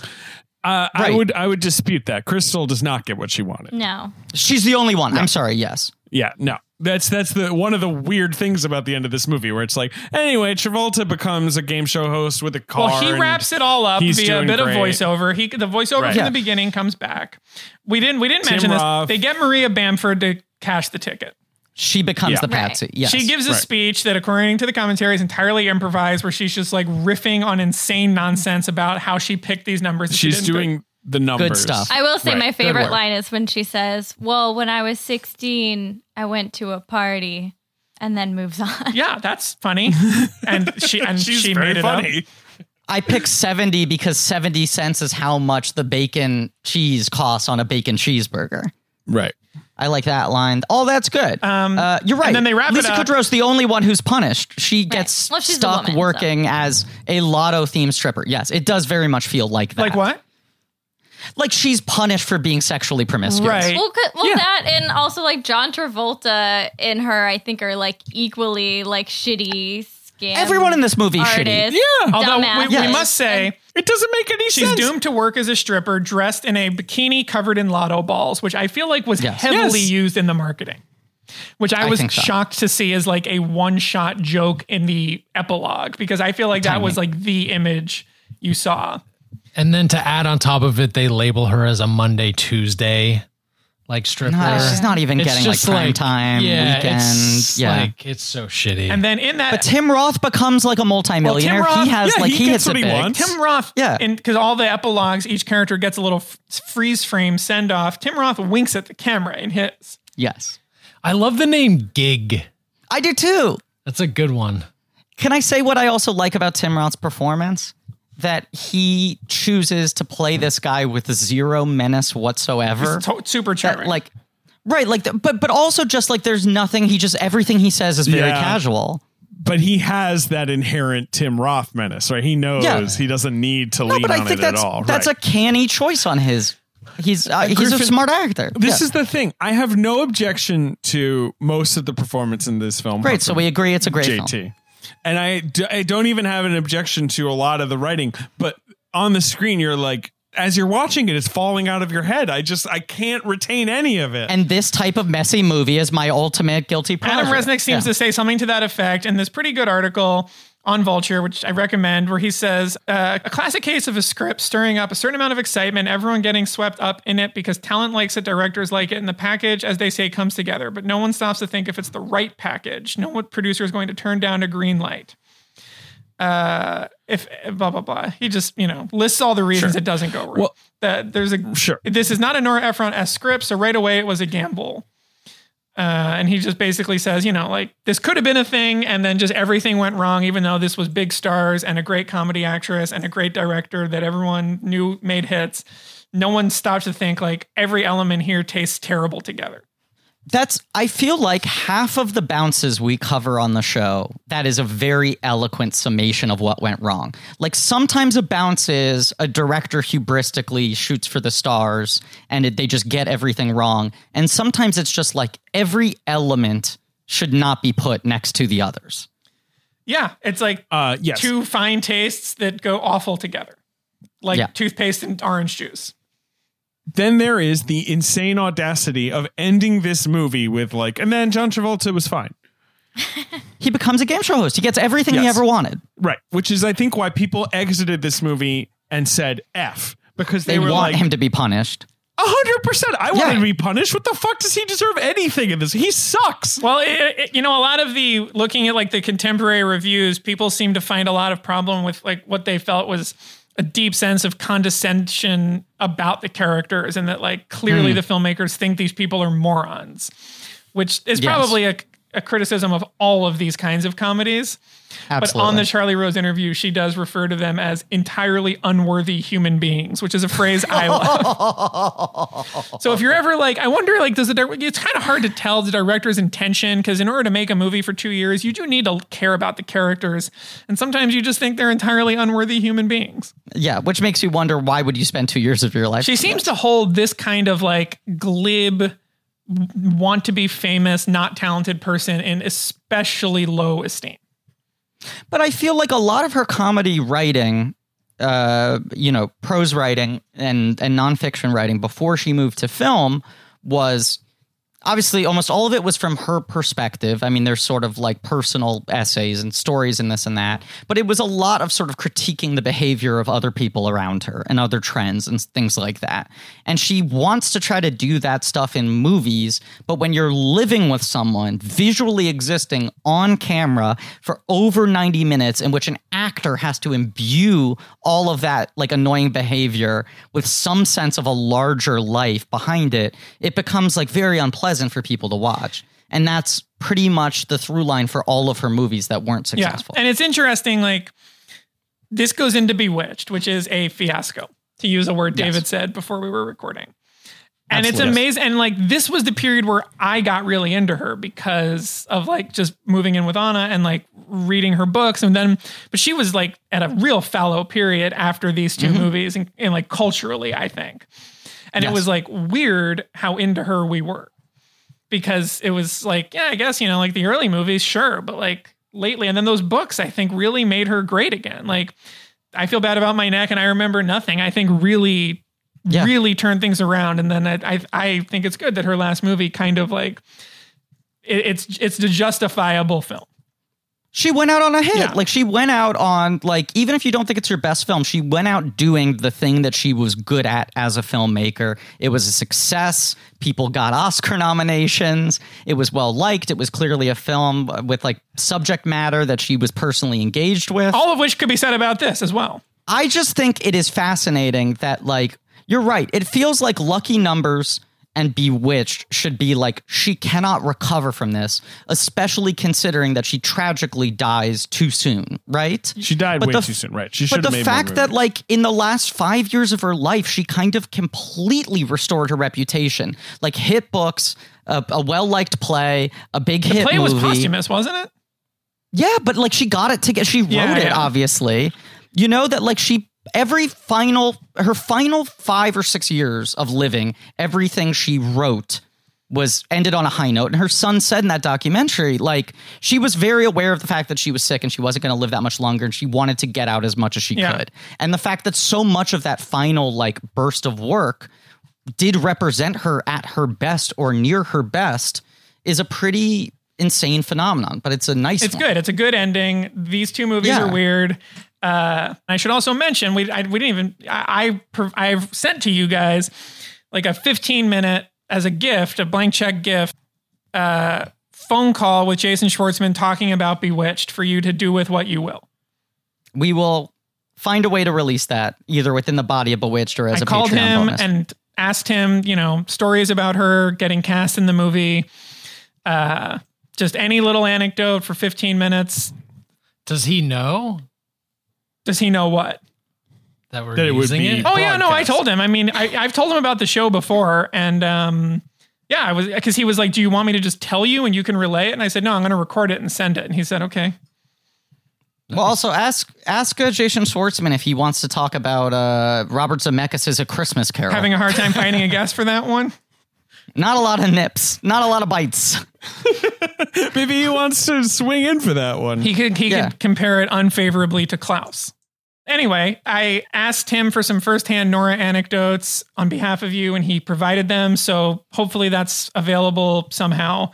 Look, we've had a great time talking about this. I'm excited to figure out just how poorly it did at the box office, and it's been great hanging out with you guys. But look, I'm feeling great. I love doing this. You guys are. When you show up, you're here trying to break the record. You guys are a lot of, and I will say on behalf of others, I feel like this hasn't come up in some of the recent episodes, but like, you guys really did a great job of keeping everything on schedule during the worst of the world falling apart.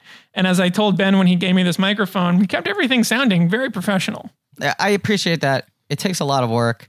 I know people in this weird time. Everything feels very heightened. And so if an episode drops 4 hours late or something ends up being a little different than we expected, that people freak out. And I'm not asking for empathy, but people should know it takes a tremendous amount of work to keep the schedule in place and to keep the episodes like coming out in any form. Yeah, but we're gonna be good moving forward. It won't happen. No, I'm anymore. just saying. No, I know, like, but I'm just saying. People need to now. understand that there will be small concessions just to the nature of our horrible reality. We're back on track. But that run, like during the first couple of weeks of COVID, when it was like March Madness episodes and like Demi bonus, there was just like like the Justin Timberlake Demi. Like I feel like you were putting out an episode like every 72 hours. For like 3 weeks, and it was really, really fun. We did more March Madness updates than usual because we needed to use Peek Behind the Curtain. We need to use March Madness to figure out the technical aspects of how we record the show remotely. Well, as a fan, it was appreciated, and I will also say on the subject before we do box office, I really have to publicly eat my words on Demi because that was a great run. And hey, I know that on even some of the episodes, people mentioned like that I was dubious, but what I ended up doing was watching like 11 or 12 movies I'd never seen and liked and really liked most of them. Hells yeah. And the episodes were uniformly enjoyable, including when he won. And I remember saying to you guys, do people know they just voted for a Master Builder episode? Turns out it was your best episode ever. So it might have been our number one. Eggs on my face, but boy, I'm better off for having watched all those movies and kind of employed my Demi knowledge now to have gotten like a recent music-y job that I wouldn't have really known how to pitch on if it not for thinking about him as long as you did that series. So I was fully in the wrong. Someone, I'm not going to call them out by name because they don't need to be shamed anymore, but someone who is not a professional film critic but is public tweeted like, did you see this? They tweeted like, is there any other example? No, because this is what I'm going to say. I'm not going to say what you think I'm going to say, David. David, give me a modicum of trust. Yeah. Trust Griffin like he's Russ Richards reading the weather. I just don't want to amplify that stupid tweet. Well, now I'm curious what it is. We can always cut it. No, because maybe trust that I know what I'm going to say. All right, okay. Someone said something like, is there any other example of someone like Jonathan Demme who makes one great film and then makes forgettable bullshit for the next 40 years? And he was getting clowned on in the way people get clowned on film Twitter. But when I saw the tweet and I looked at the replies, there was a very, very large percentage of them that were blankies, not jumping down this guy's throat, but saying like, I used to have a similar opinion on him, but then I watched all of his movies because of Blank Check. And first of all, he made so many good, interesting movies before Silence of the Lambs. And second of all, he only had 20 years after Silence of the Lambs. And third of all, there were a lot of undersung gems in that following 20 years. I liked that the most diplomatic of the responses to that tweet were Blank Check people sort of saying what Alex is saying now, which is like, I actually think if you take the time to dig into Demme, there's a lot of interesting stuff. It was very enriching for me to watch all of those movies. And I was glad to be forced to do that. Isn't that a positive thing for me to say, David? And not just clowning on somebody with the bad take. I didn't think you were going to clown on him. It is nice that they were. David's hair has turned into fire a la Ghost Rider. He is so hopping mad. There's a couple things I want to say. One, my hair is very long right now and I can't stand it. It's the worst the worst, most annoying thing about quarantine. To be clear, it is not the worst thing about quarantine. David's hair looks exactly the same. I noticed no difference, other than the fact that it's on fire like James Wood, Hades, and Hercules. One of my darkest, because obviously it's been so hard for people, especially like the person who cuts my hair.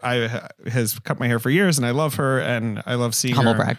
and chatting with her every couple months or whatever. And she sent me an email the other day being like, "Hey, like I'm in New York, like, but whenever this is over, I'm still here," and I was so happy.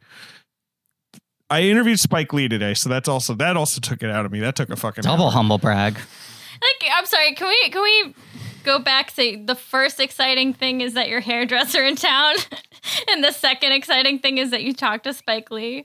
Lee did not leave New York. Shout out. Second thing, interviewed Spike Lee. That was cool. Great. So, but that probably used up a little of my Zoom fatigue or whatever. Third thing, let's play the box office game. I don't know. I can't remember. I'm excited for that. Let's do it. That is crazy though that you led with the most exciting thing is my hairdresser named a Joaquin Phoenix mockumentary. She said, "I'm still here." Okay, let's play the box office game. My God. And that's why you stick around for 2 hours and 30 minutes. If we were half an hour in, I guess that one I would have been like, I get it. That when you said that to me, it was like I was watching the words come at my face, and I was just like, I don't know what these are. Look, David, as opposed to my hairdresser, who I don't have much of a personal relationship to, who instead named for me a tourist Joaquin Phoenix vigilante drama. They said I was never really here. Right. Okay. Okay, let's play a box office. That one I got you. All right. So this film opened at number 7. It didn't open well. Fireworks? Oh, yeah. Fireworks in the daytime. A lot of fireworks That's New York recently. now, baby. Great to shoot fireworks when you can't see them. It's supposed to piss cops off, right? All right. I Well, it guess? pisses me off. I hate fireworks. I just hate assume loud it would noises. get their attention. No, I like it. Keep it going. Sure. And it turns out that Ben is the only one shooting fireworks, Stay but he's moving blasting. from borough to borough. So, David, this opened when? In October? Yes, late October 27th, 2000. So this opened to very spooky. 4.5. Yeah, it was a Halloween release. $4.5 million on 2,500 screens. So not a particularly good opening. It makes $10 million total at the domestic box office. I don't believe it was ever really released internationally.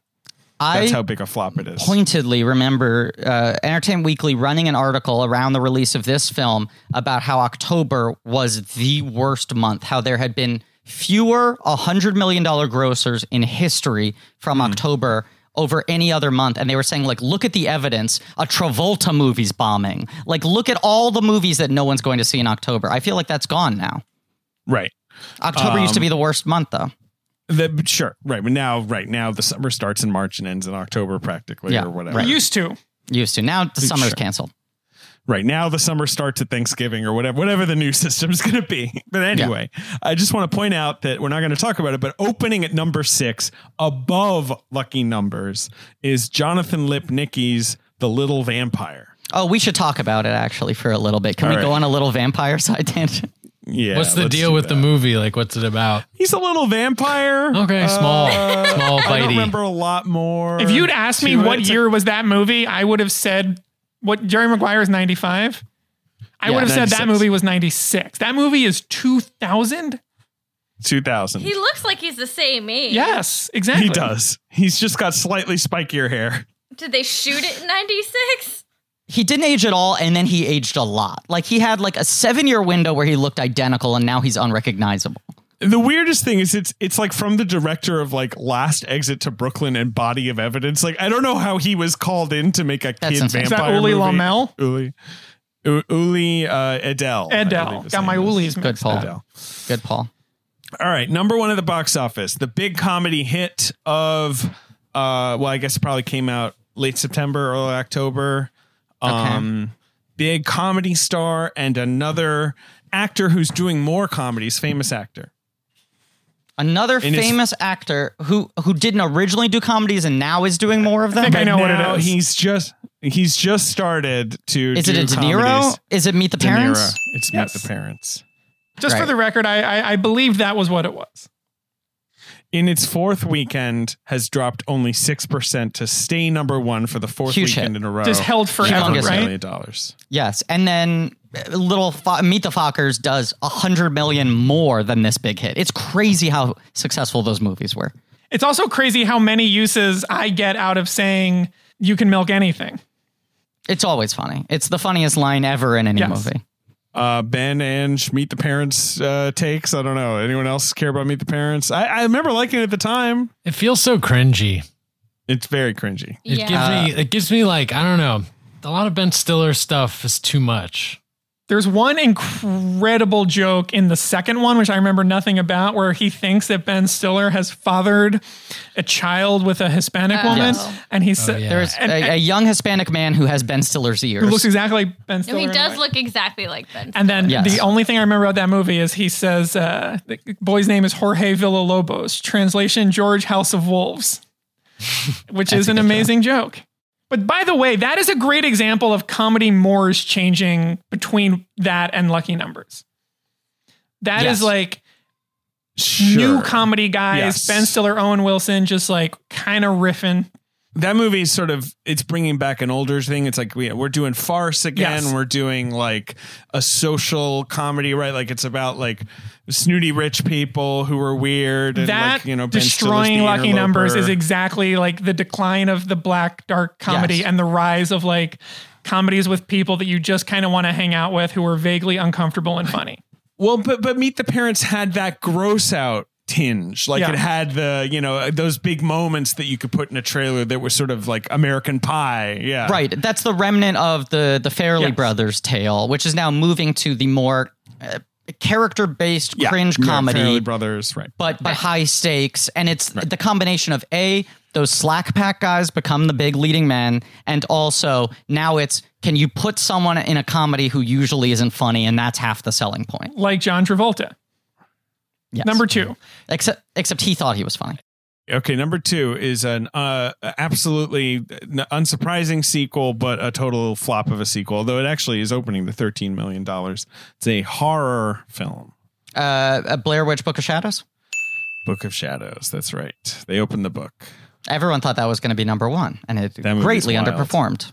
It did. It's not very good, but it is interesting in that it's about a group of people who have seen the Blair Witch Project, think it's real, and try to recreate it, and then some fucked up shit happens to them. It is such a bizarre pitch. Like, you should think it's just like some people try and find like it's set as a sequel to the Blair Witch Project, but they're like, no, it's going to be a meta take on people being freaked out by the Blair Witch Project. And we're going to get the director of the movie about the West Memphis 3 killers to direct this. We're going to hire a documentary filmmaker about real murders. That's so weird. Okay, I'm sorry, but just to state this very cleanly, that's still a period in time where even though like the entire appeal of Blair Witch was, oh, look, they made it for like $40,000. It looks like a home video. It's like a scary haunted object and it grossed this much money. They still were like, yeah, but you can't make another movie like that. It has to look like a real movie. So instead, they hire a documentary filmmaker to make a movie that isn't a mockumentary, which everyone rejects because they're like, this is the opposite of what we liked about Blair Witch. It's not about the fucking lore. It's about the aesthetics. Weird miscalculation. Weird movie. Number 3 is an inspirational sports drama from Walt Disney. In the year 2000, it's not The Rookie. No. Is it Remember the Titans? Yes, it is. Yeah, okay.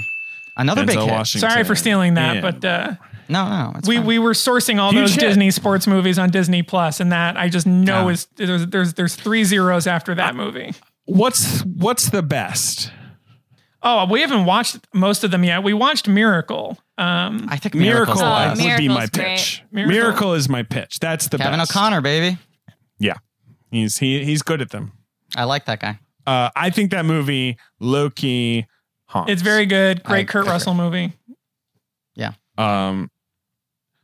Number 4 at the box office is a comedy I certainly saw in theaters. I believe I saw it twice. Whoa. Huge bomb, big comedy director, 2 kind of middling stars of the moment who are maybe like TV stars?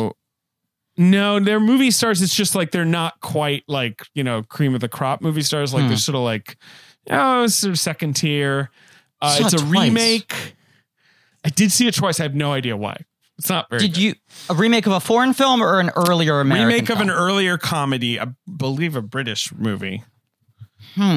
And do you like it still, or did you see it 2 times by coincidence? I think it was kind of by coincidence. I think at the time I was very into the lead. I mean, I still love the male star, but at the time I was sort of like, he's going to be big. Like, where I'm going to see everything he's in. Wow. And I saw it once and was like, this is funny. And I think I saw it a second time and was like, oh, I guess it's just okay. When is the original movie from, roughly? From the 60s. And there's a gender flip happening. One of the 2 lead roles has been gender flipped. There's a gender flip. This is not of a movie 60s. people really remember. Yeah, but that feels like that. This is what's driving me crazy. It sounds like it's something that should be so squarely in the wheelhouses of both Alex and myself. Yes. We should be the only 2 people who remember this. Major director. Bedazzled? Major comedy director. Bedazzled. Nailed it. I believe I also saw that 2 times in theaters. I saw that Harold once. Ramis. Yeah. Brendan Fraser, Elizabeth Hurley. She's the devil, and you know that because she's wearing a little red dress. Yes. In the original, it's Peter Cook and Dudley Moore, right? That's right. I see. So they made the devil a woman in a red dress. Yes. With the shapely, in a red dress. fembot figure. You're right. I was also just all in at Brendan Fraser at this point. I mean, that's why I saw it 100% was like, he was Money in the Bank for Fraser. Me. Yeah. And in my, and he plays lots of, because he keeps wishing and he keeps having different lives. Yes, so he plays he got all to these wear different characters. wigs. Right. It's funny. I don't know. Yeah. Maybe it's not funny. And then 10 comedy points. These are a lot of comedies. So October is like comedy month. Yeah. I mean, they've been sort of hanging around as well, I guess. So you'll laugh so hard it'll scare you. That was because obviously the big Halloween October release 2000 are Blair Witch 2 and The Little Vampire. Right. 2 scariest films of the year. And then number 5 is a failed Oscar play. Big stars. It's not Men of Honor. Highly canceled. No. One of them's highly canceled. Mel Gibson. That could be Men of Honor. Okay. Is it a Spacey? Is it Pay It Forward? It's a Spacey. Yes. Let's be frank. It's Pay It Forward. Let's be frank. If you would please allow me to be frank, it is Pay It Forward, right? Yes. And much hyped at the time, but a movie that basically people already were engraving the Oscars when the release date was announced. I believe Griffin walked out and said, like, best actor, best actress. Right? I didn't wait to walk out. The lights had not even risen in the theater, and I turned to my father and I confidently said, picture, director, actor, actress, supporting actor. I thought it was going to take them all. Can you imagine watching that movie now? It's really tough to imagine. Could be fun as a goof. I from redeeming something at some point in time ended up with Pay It Forward in my iTunes library. It was some promotion where it was like, buy one Warner Brothers movie and we give you 3 extra ones for free. And this one quarantine of them is Pay It Forward. Right. I mean, it's like a curse. It's a monkey's paw. Yeah. Right. But this quarantine, to throw it in a trash and then it ends up back in your living room. It's the U2 album of iTunes movies. Absolutely. But the quarantine has really tested me where I just keep on looking at that file in my iTunes library and go like, is this the thing that will finally push me to watch a standard def digital copy of Pay It Forward? It's not even HD. What else is in the top? What's below Lucky Numbers? Yeah, just speed around some things. Okay, so obviously we have The Little Vampire, as I mentioned. Shout out to the littlest of all vampires. We've also got The Contender, the political drama, Rod Lurie. Yeah. Certainly his best movie. Corridors Jeff of Power. Bridges is we great. love it. Mm-hmm. We've got The Legend of Drunken Master. That's sort of an interesting little moment, where like years later, redubbing, re-editing of a classic film, a sequel to a classic film. That one's okay. Right. Yeah. We've got Best in Show, which is sort of chugging along. It's made like $10 million. What does it end up at? It ends up at like 20. So it was sort of like a little sleeper. We just rewatched that. It's just a movie that you watch now, and it's crazy that this was like a film released in movie theaters. Yes. It's just like loose sketches, and it's just like looks like whatever, and it's so funny, and like people paid money to sit and watch it. I did like a little guest miniseries on my own, rewatching them maybe earlier this year, end of last year. And that one held up a little bit less for me than the others, just because I remember it being the funniest fucking thing I had ever seen at that point in time. But then you get to the last 30 minutes with Fred Willard, and that is truly...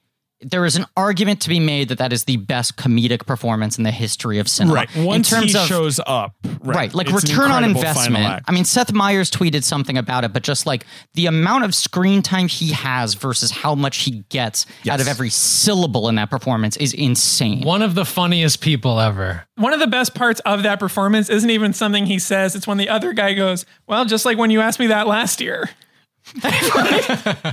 And the way everyone responds to him, the looks he makes, like he was on set for like 3 hours. I think what happened part of A Mighty Wind is his individual, probably most like electrifying scene.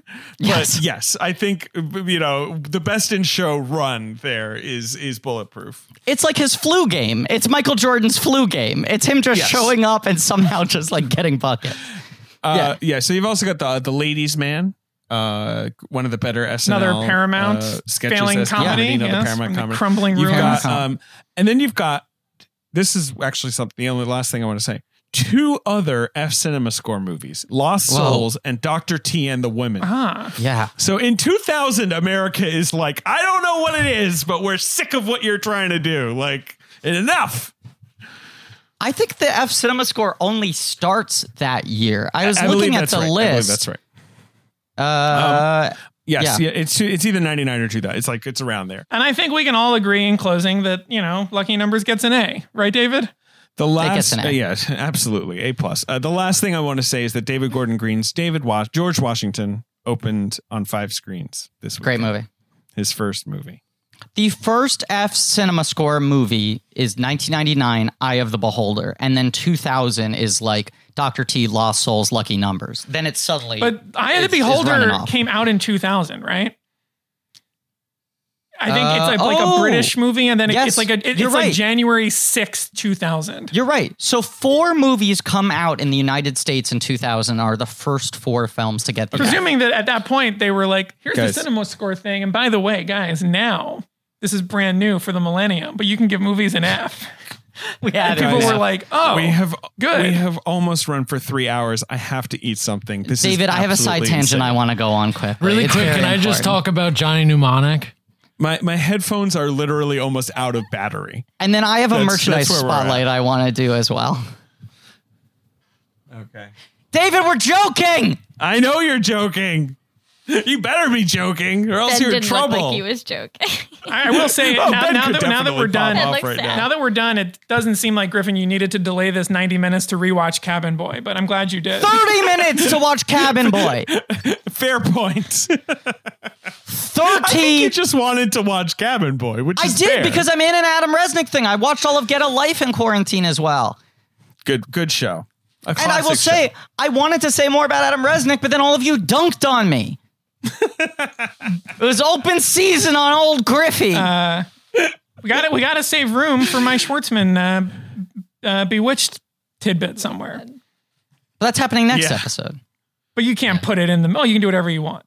It's yours. Yeah, we're not going to put in a Lucky Numbers episode. No. I mean, if we could do whatever we want with it. You can do whatever you want. Put it in and double it. Yeah. Let's re-edit our first episode ever, which was not good, the first Phantom podcast episode, and put it in there. In the middle, but let's not tell anyone. Yeah. Let's just update it. Right. Just the numbers on that episode. But without any zero pointing context. to it. Yeah.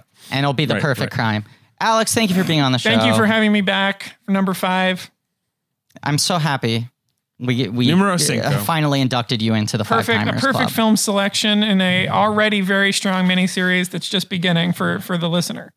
I mean, you demanded it. Was it worth it? You tell me. Are you happy? I'm happy.